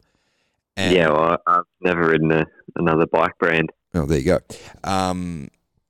And now you're part of the factory program in MX3, like you're sort of the official MX3 guy on the team with KDM Australia backing. And to me, you're doing everything MX3 rider's supposed to do. Like you're developing, you're winning races now. You're learning. Like I don't think winning a are you going to take a championship? Like of course you would if you get it. Like Caden did, great. But not everyone's career trajectory is on the same path as Caden. But you're doing what you need to do, and I think as long as you keep showing promise and keep progressing like you are, like it will keep progressing for you. Don't stress. I'm coaching you, but whatever. Like don't stress about what happened on the weekend. But it's part of the game, man. And where did you end up in the mud race? Because I can't remember. Where did you end up? Yeah, so I was running. I think I was in 4th. Because a few of the boys went down, and I was right there. Then it started raining, and on the real slicks. So talk about that, because you guys started the race like a normal moto. It was pretty good weather, and then all of a sudden this freak storm cell rolls through, and it pretty much just rained on you guys for 20 minutes and then went away. Were you out there just like, what is going on? Yeah, so the track started off like absolutely perfect, and then like 5 or 10 minutes in, it just started bolting down rain, and I was like, what is going on? And then all the real shiny spots got super slick, and people were sliding out everywhere. Because there was Kai Woods just kept riding it like it was a tacky, like it was like he didn't see it was raining or slippery, and he went from wherever he went to the lead, like just past everybody. He passed 4 people in like 2 corners. And I'm just like, this kid is not going to work. You can't ride like this. And then sure enough, 2 turns later, he's on his head. But the track went away real quick. Yeah, it's like within a matter of a lap or 2, it was like an ice skating ring out there, and you just kind of had to like sort of trail ride it, but you could still push in the tacky spots. But where it was shiny, it was like quarter throttle at most. Yeah, right, for real. Cool, man. Well, hey, appreciate you taking the time out to come on, Jet, and thank you. Like I said, we've hung out a little bit, we spoke a lot. Like I talk to your dad all the time, and I was just really stoked to see you take that moto win and then next step forward in your career, man. And the overall's coming, and just stay away from that front brake on the start straight, and you'll be fine moving forward. And good to see, bud, and keep up the good work, and we'll see you in a few weeks at Gilman. Yep. Thank you. Thanks for having me. No worries, but we'll talk to you soon. All right. Thank you. See ya. All right, guys. Jed Alsop there, rounding out the guests on the AMX Superstores ProMX review show. And let's go to MX3 now, Zane. Obviously, Jet took the win in one of the motos. He didn't land on the overall podium, obviously, because of the DNF. So what was the overall? So we had Campbell Williams in first. That's right. Cambo got the win. Good return to form, I think, for Campbell Williams. He definitely needed that. He's been a mainstay in the MX3 class for a while now, and last year he was kind of like the favourite to win. Well, I talked to him because I seen him on Friday, and I haven't really had a chance, haven't really crossed paths, and I was like, what's going on, man? Because I was like, I haven't seen you look like you did at the start of last year, so I know you've been injured. Like, what's going on? And he was like, man, no one knows the injuries I had. He's like, I had my shoulder, I had my ankle. They weren't small injuries, and he's like, I just haven't been able to get back. Yeah, I didn't know that. I don't really associate with the MX3 class. They're a little young for me, but that's unfortunate to see. Development years, it can be pretty detrimental to injure yourself that bad. So it's not good for your career, but an overall and how he was riding, like he finally, because he's got such great style. It isn't like he's going fast, very technically sound. I was like, okay, again, like this is what we're actually used to seeing. So it was cool to see him get the overall. Yeah, and I remember at the start of last year, there was like some Vic title rounds where he's running with the fastest MX2 riders in the country. Well, dude, he trains with the Beaten crew, and from all intents, I think before he started getting hurt, he was on it last year. You know, like you said, he could run with anyone. And yeah, it just went away. So good to see him bouncing back, man. And good for the Empire team too. Yeah, they definitely need. They've had a bit of a rough year with things, so for him to get a win, that's fantastic. And we've got Byron Dennis in second. He had obviously a really good weekend, but man, I see him throw it down a few times. He's always been fast, but I feel like his care factor of like hanging it out is just elevating. Like he all of a sudden is just like, I'm just going to throw down, and I don't know whether he's just really getting confident, but he's stepping it up. Yeah, I need a bit of that in me. So obviously he's got a taste for the win, and he wants it. So is he still red plate holder? Yeah, he has 4 points over Mather. So yeah, okay. We've got Jake Cannon in third. Good to see Jake Cannon back up there. I definitely think he wants more. He looks pissed off in every podium Dude, photo. I interviewed him after Saturday when he got second, and I couldn't get any words out of him. He was pissed. I was like, I know you didn't get the win, but it's still awesome to see you on the podium after taking the win last round. Like, you're really starting to, become a mainstay. And he was just like, yep. He was like, yep, should have won that one. Yep. Like, there was just steam coming out of his nose. The steam nose emoji? Yeah. I was like, this kid's gnarly. Like, I'm like, give me something, dude. And he was just pissed. And I was like, but that's that fire, man. Like, that's what it takes. It's good to see that sort of aggression in a young rider. It's promising for the future because, man, he's local to Queensland and he goes very fast. Yeah, he's always been fast too. Yeah. Ever since he's been coming since I remember doing photo shoots with him on a 65 and at Mossy's house, and he was jumping some doubles that were outrageous. Yeah, I remember him. I've commentated junior Aussies over the years, and it was like him and his sister in Tassie in like 18 at Penguin. Yeah, just like shredding. And then Jack Mather in fourth. Now that's actually pretty good for Jack because I seen him about 400 seconds behind the leader on the first lap of the first moto. Yeah, look, Mather, I'm still amazed that he is doing what he's doing because he fully tore his MCL after round one. Really? Yeah, did you not know that? I had no idea. Dude, he was at Appin in a full knee brace in the pits. I'm not talking about riding. Like, he couldn't walk. And I've done MCL, ACL. Like, dude, the thought of me riding a bike 3 weeks later, like, forget it. Yeah. And he's managed to, I guess the tear wasn't crazy, but to the point where they've managed to get it back to strength. And therapy, he said his trainers like built up all the strength. My parker's escaped from my house and he's barking. Breakout. So for Maitland to 3 rounds later be really looking, he said it's pretty solid now. It doesn't really bother him much anymore. It's impressive because that's a big injury to come back from. Yeah, and I think to see him up there, I mean, he's on Todd Waters' team, so if you can race, you're racing. Yeah, I mean, Todd's not going to take that. No. Oh, my leg hurts. I don't care. I mean, I guess it was a collective decision where this is probably a good year for a title run for him. Yeah. They know that.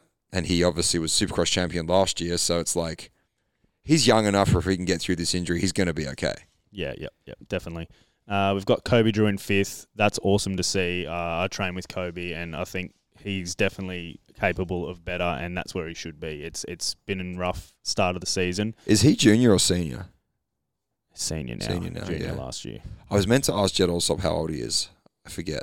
He's senior as well. He is senior now, so he'd be 16 or 17. Yeah. Same age as Kobe. They were juniors last year. Because that's the one thing about MX3 now where you're like, okay, the kid's winning. You're like, are they going to graduate or are they younger? Because you've got guys like Cannon, who's obviously super young. Yep. And I think Birchall's like in the middle. I think, I'm pretty sure Birchall, he's got white numbers from what I see. Yeah, okay. So yeah, but to see Kobe up there, I think we'll see more from him come further down the track. Travis Olander in 6th. Great ride, man. Last moto. Yeah, it was up. I think he lead for a bit? He led for ages. He did, that's right. He was in front He for had a the while. pink gear on. I was like, bold choice in the rain, but yeah. Yeah. No, he definitely had a good dig. He trains, I'm pretty sure he trains with Ford's crew as well as Jake Cannon. He does, because he was another really good Supercross rider last year. Okay, he's really tall. Yeah, really tall. Really that's tall. why he went through, I remember him going through the whoops. I was like, oh, damn, like, you know. Is he even hitting them? Yeah. Jed Alsop in 7th. Obviously, we just spoke to him. Yeah. Obviously, Bummer of that second the moto. DNF really killed his weekend with the overall, but I think the moto win makes up for that. Yeah, I don't think he really cares. Connor Towle in 8th. Yeah, man, look, I'm pretty tight with the Tao family, and I know they're kind of scratching their head a little bit. Is just in regards to, I know they've been working on bike setup. He's not the biggest kid, stature-wise, and far out, man. My dog just walked past and they blew the whole podcaster off the table with the power cord. The 23 KTM, I feel, has been an adjustment for him. Yeah. You know, I think he had them KTM set up where he wanted them before the new model, and they've been trying to figure that out for him. But also, he's got so much speed, and he whole shots every race. And it's like when he puts it all together, it's going to happen. Like, he won at Appen, and you're like, okay, he's past it. And then, obviously, on the weekend, it happened 2 races in a row where he was leading and went down. So, it's, I think he's going to figure it out. Good kid, good family. They're going to figure it out. But at the moment, I think they're a bit like, okay, back to the drawing board. Like, what do we got to do here? Yeah, I think if you're kind of Tao, you got to take it in your stride. I mean, it's hard to deal with, but at least he's got the pace and there's promise there. And like you've seen it with Sexton this year, it'll go. He'll figure it out. He will. As long as he does. He could potentially, when it clicks, like he could win out the last few rounds. Like it wouldn't 100%. be. He's got the speed. Yeah. So yeah. It's tough being the lead guy and crashing on TV all the time, but he's going to figure it out. Yeah, he's going to learn by being up there. So yeah. That's good to see. Seth Birchall in 9th, 3rd in the first moto, and then 14 points and 2 points in the last moto. Yeah, I think he had some issues in that mud race from memory. Oh, yeah. Yep. That's understandable. And Ryan King, no idea. Okay, so funny story. Ryan is how you say it. Ryan. I just found that out. Ryan King is the son of Shane King. Wow. Who is the 1996 500 MXGP World Champion. That's before I was born. Wow, you're that young. How old are you? 25. Yeah, right. That's crazy. When were you born then? 98. Wow. I was 10 in 98. You're a fossil. I know. It was funny because Shane King, this won't make any sense to you because you're young as hell. But obviously, growing up in Europe, GPs were where it was at. And I used to be a Joel Smets fan. So Shane King beat Joel Smets that year. So I actually chatted to Shane King on the weekend and interviewed him on the mic. And I was like, you know, you got your son out there, like your ex-world champion. How is it? Blah, blah, blah. And I was like, when I took the mic away and it was quiet, I was like, by the way, man, I was a big Joel Smets fan when I was a kid. I really didn't like you that much. And he's like, oh, mate. He's like, you know, I hope it's not like that anymore. I was like, nah, dude. Like, I was a kid. You just beat my hero. Like, but yeah, so they come over from New Zealand because he is like the importer and distributor of Alpine styles in New Zealand. Okay. So I know he races with his son over here and they do the New Zealand Championships. Obviously, his son's not like world champion level, but I think they just enjoy doing it. And he's obviously riding pretty well to be a top 10 MX3 guy. Yeah, it's good to see. So it's cool, man. But yeah, there's an interesting backstory to Ryan King. Yeah. I was calling him Rianne until Sunday afternoon. So I feel like a bit of a dick for doing that. Yeah, I'm glad I only said it once. It's spelled differently. But Makes sense. All right, guys. Well, hey, hour and 50 minutes. I think we'll wrap that one up there. Zane, really appreciate you coming down, dude. And I would like to do this again. You've been a great co-host, and it's been fun. Good perspective, privateer life, you know, out on the track, and you can do the media thing and add insight and value to the show. So I really appreciate it, dude. Yeah, sweet. Thanks, Joe. Thanks for having me on. I really appreciate it. You know, it's good being on here and sharing my soul. Where can people, obviously Instagram, what's your handle? Zane Dunlop, ZHANE, spelt funny as well. And Dunlop, like as in the tyres. I'm not sponsored by Dunlop, I'm sponsored by Maxxis, so don't get that confused. Just a lot of conflicting. Yes. Dunlop Media is the media company? Dunlop Media on YouTube and on Instagram and And Brisbane Motorcycles is the PR. Yeah, Brisbane Motorcycles on YouTube as well. That's where you see most of my work. But yeah, so there'll be a video coming out of Dean pressure water in the driveway that I videoed today. So yeah, that's a whole other conversation. We won't go there tonight. But all right, guys, this has been the AMX Superstores ProMX review show from Maitland. Big shout out to Reese Budd. Congratulations on the win. Jed Alsop, Lee Hogan, and obviously Zane for co-hosting. And we'll be back with you guys in a few weeks. Thanks for listening. The numbers have been great on the podcast lately. I really appreciate everyone tuning in and listening to all the different forms of content on the Inside Dirt Network. Make sure you check out the Instagram. Go to insidedirt.com.au, for articles and things on the website as well. And once again, massive shout out to AMX Superstores for supporting our ProMX race coverage. Make sure if you're at any of the ProMX rounds this year, come to the AMX 10 at lunchtime. We do the ProMX radio show, which is where we do a live podcast. And this round we had Craig Anderson, Craig Dack, Matt Moss. We had some really great guests and a lot of good content and bench racing in that 30-minute window. Actually went out over the whole venue, so you'd have heard that, Zane, in the pits. Have probably heard us bench racing and talking things. Yeah, no, I didn't hear it. No. I was right down the back, mate. Privateer pits. Oh, you're private. Yeah, you're out in. You might as well be parked on the freeway, dude. But anyway, with that being said, guys, check out amxsuperstores.com.au. Make sure you get to a local shop for all your needs. And thanks to those guys for supporting us. Thanks for listening. Much love, and we'll see you guys at Gilman.